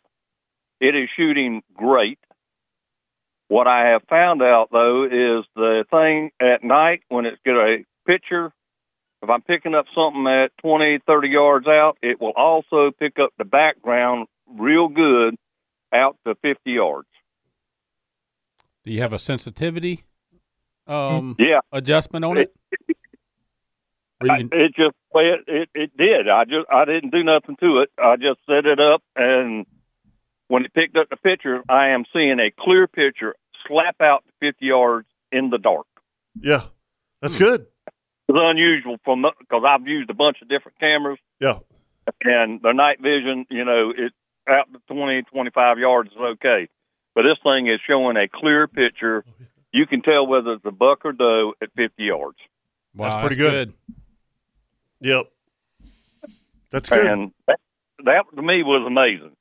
All right, if you get a good camera, they can do it. All right, Mike, thank you, man. We got to squeeze Daryl in here, too. All righty. Thank you. All right, let's go talk to Daryl this morning, and that way we're not leave anybody hanging. Morning, Daryl. Good morning. Morning. So, in 1994, I was the leading armorer on board the USS Saratoga when we decommed. Okay. And as you know, we have to turn in all of our firearms. You guys are talking about antique firearms. Well, the Singer Sewing Machine Company was contracted during World War II, along with a lot of other different companies, to manufacture 1911, 45 caliber 1911. Right. And when I turned in my weapon from the Saratoga, we had one pistol that was manufactured by Singer. Singer only made 500 of these pistols. Wow. And they are the highest quality government-issued pistols. So recently, one sold in auction in 2018 for $414,000. Holy moly! So it was the most interesting pistol I'd ever seen or held. That is amazing. Yeah, that's cool. Yeah. Hey, hey, Daryl, have you ever been to the NRA Museum up in Virginia? No, sir, I have not. I think they have a museum there of firearms and stuff, and from what I've heard, it's incredible. I'll bet. And one of these days, I'd like to go there and check it out. So I'm gonna put that on my to-do list. I was stationed in Newport, Rhode Island, where the Navy has its war college, and they have a museum there. And I was responsible for inventorying all of their ordnance items and antique weapons. So they have John Paul Jones's sword in their armory. Way cool. And I have seen that. So that is cool. Yeah, but some of the interesting stuff from my military career. So. Well, we appreciate your service. Yeah, thank you for sharing, Daryl. Yes. Have a great weekend, brother. Yep. All right, you guys too. Stay safe. John Paul Jones's sword. Wow. Oh, yeah. How'd you like to hold that? Yeah. Wouldn't that be cool? Yeah. It would be cool. Dave, thanks for coming in, buddy. Yeah, Dave. Appreciate it. I always enjoy. Hey, thanks for bringing the food, Dave. Yeah. By the way, now I know why they invited me to come. Always. Exactly. Hey, guest rules, baby. That's right. Guest you want me to rule take because that guest rest of that rules. bacon? Yeah. I will take it. Yeah. That stuff is good. I'll man. fight you. Oh, we I'll fight. fight you. We can fight. Huh? Yeah. He's a big boy now, Yeah, Chris. that's right. Maybe we can sell it on Just YouTube, how big a boy Chris. are you? Yeah. He's a big old boy. Yeah. We could be the new. How big a boy are you? Especially with bacon involved. Exactly. Yeah. Oh, logs Yeah. as usual. The Nimnik Outdoor Show, brought to you by Duck Duck Rooter, also has some fine other sponsors. Wild West Guns and Gold, Kirby Co. Builders, Randy Marion Cadillac, Whalen Bay Marine, Valentino Boats, Thick Pen Heating and Cooling, Strike Zone, don't forget to get your bow tuned, Standard Feed and Seed, Ring Power and Cat Rental Store, LV Hires Inc. Don't forget about Bill's Bargain Days at Hagen Coastal Outfitters and Hagen Ace.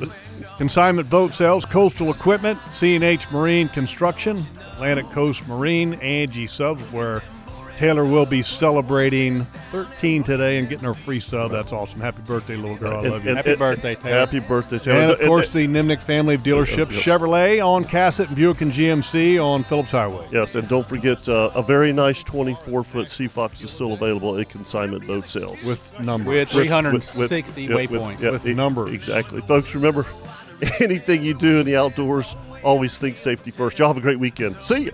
See ya.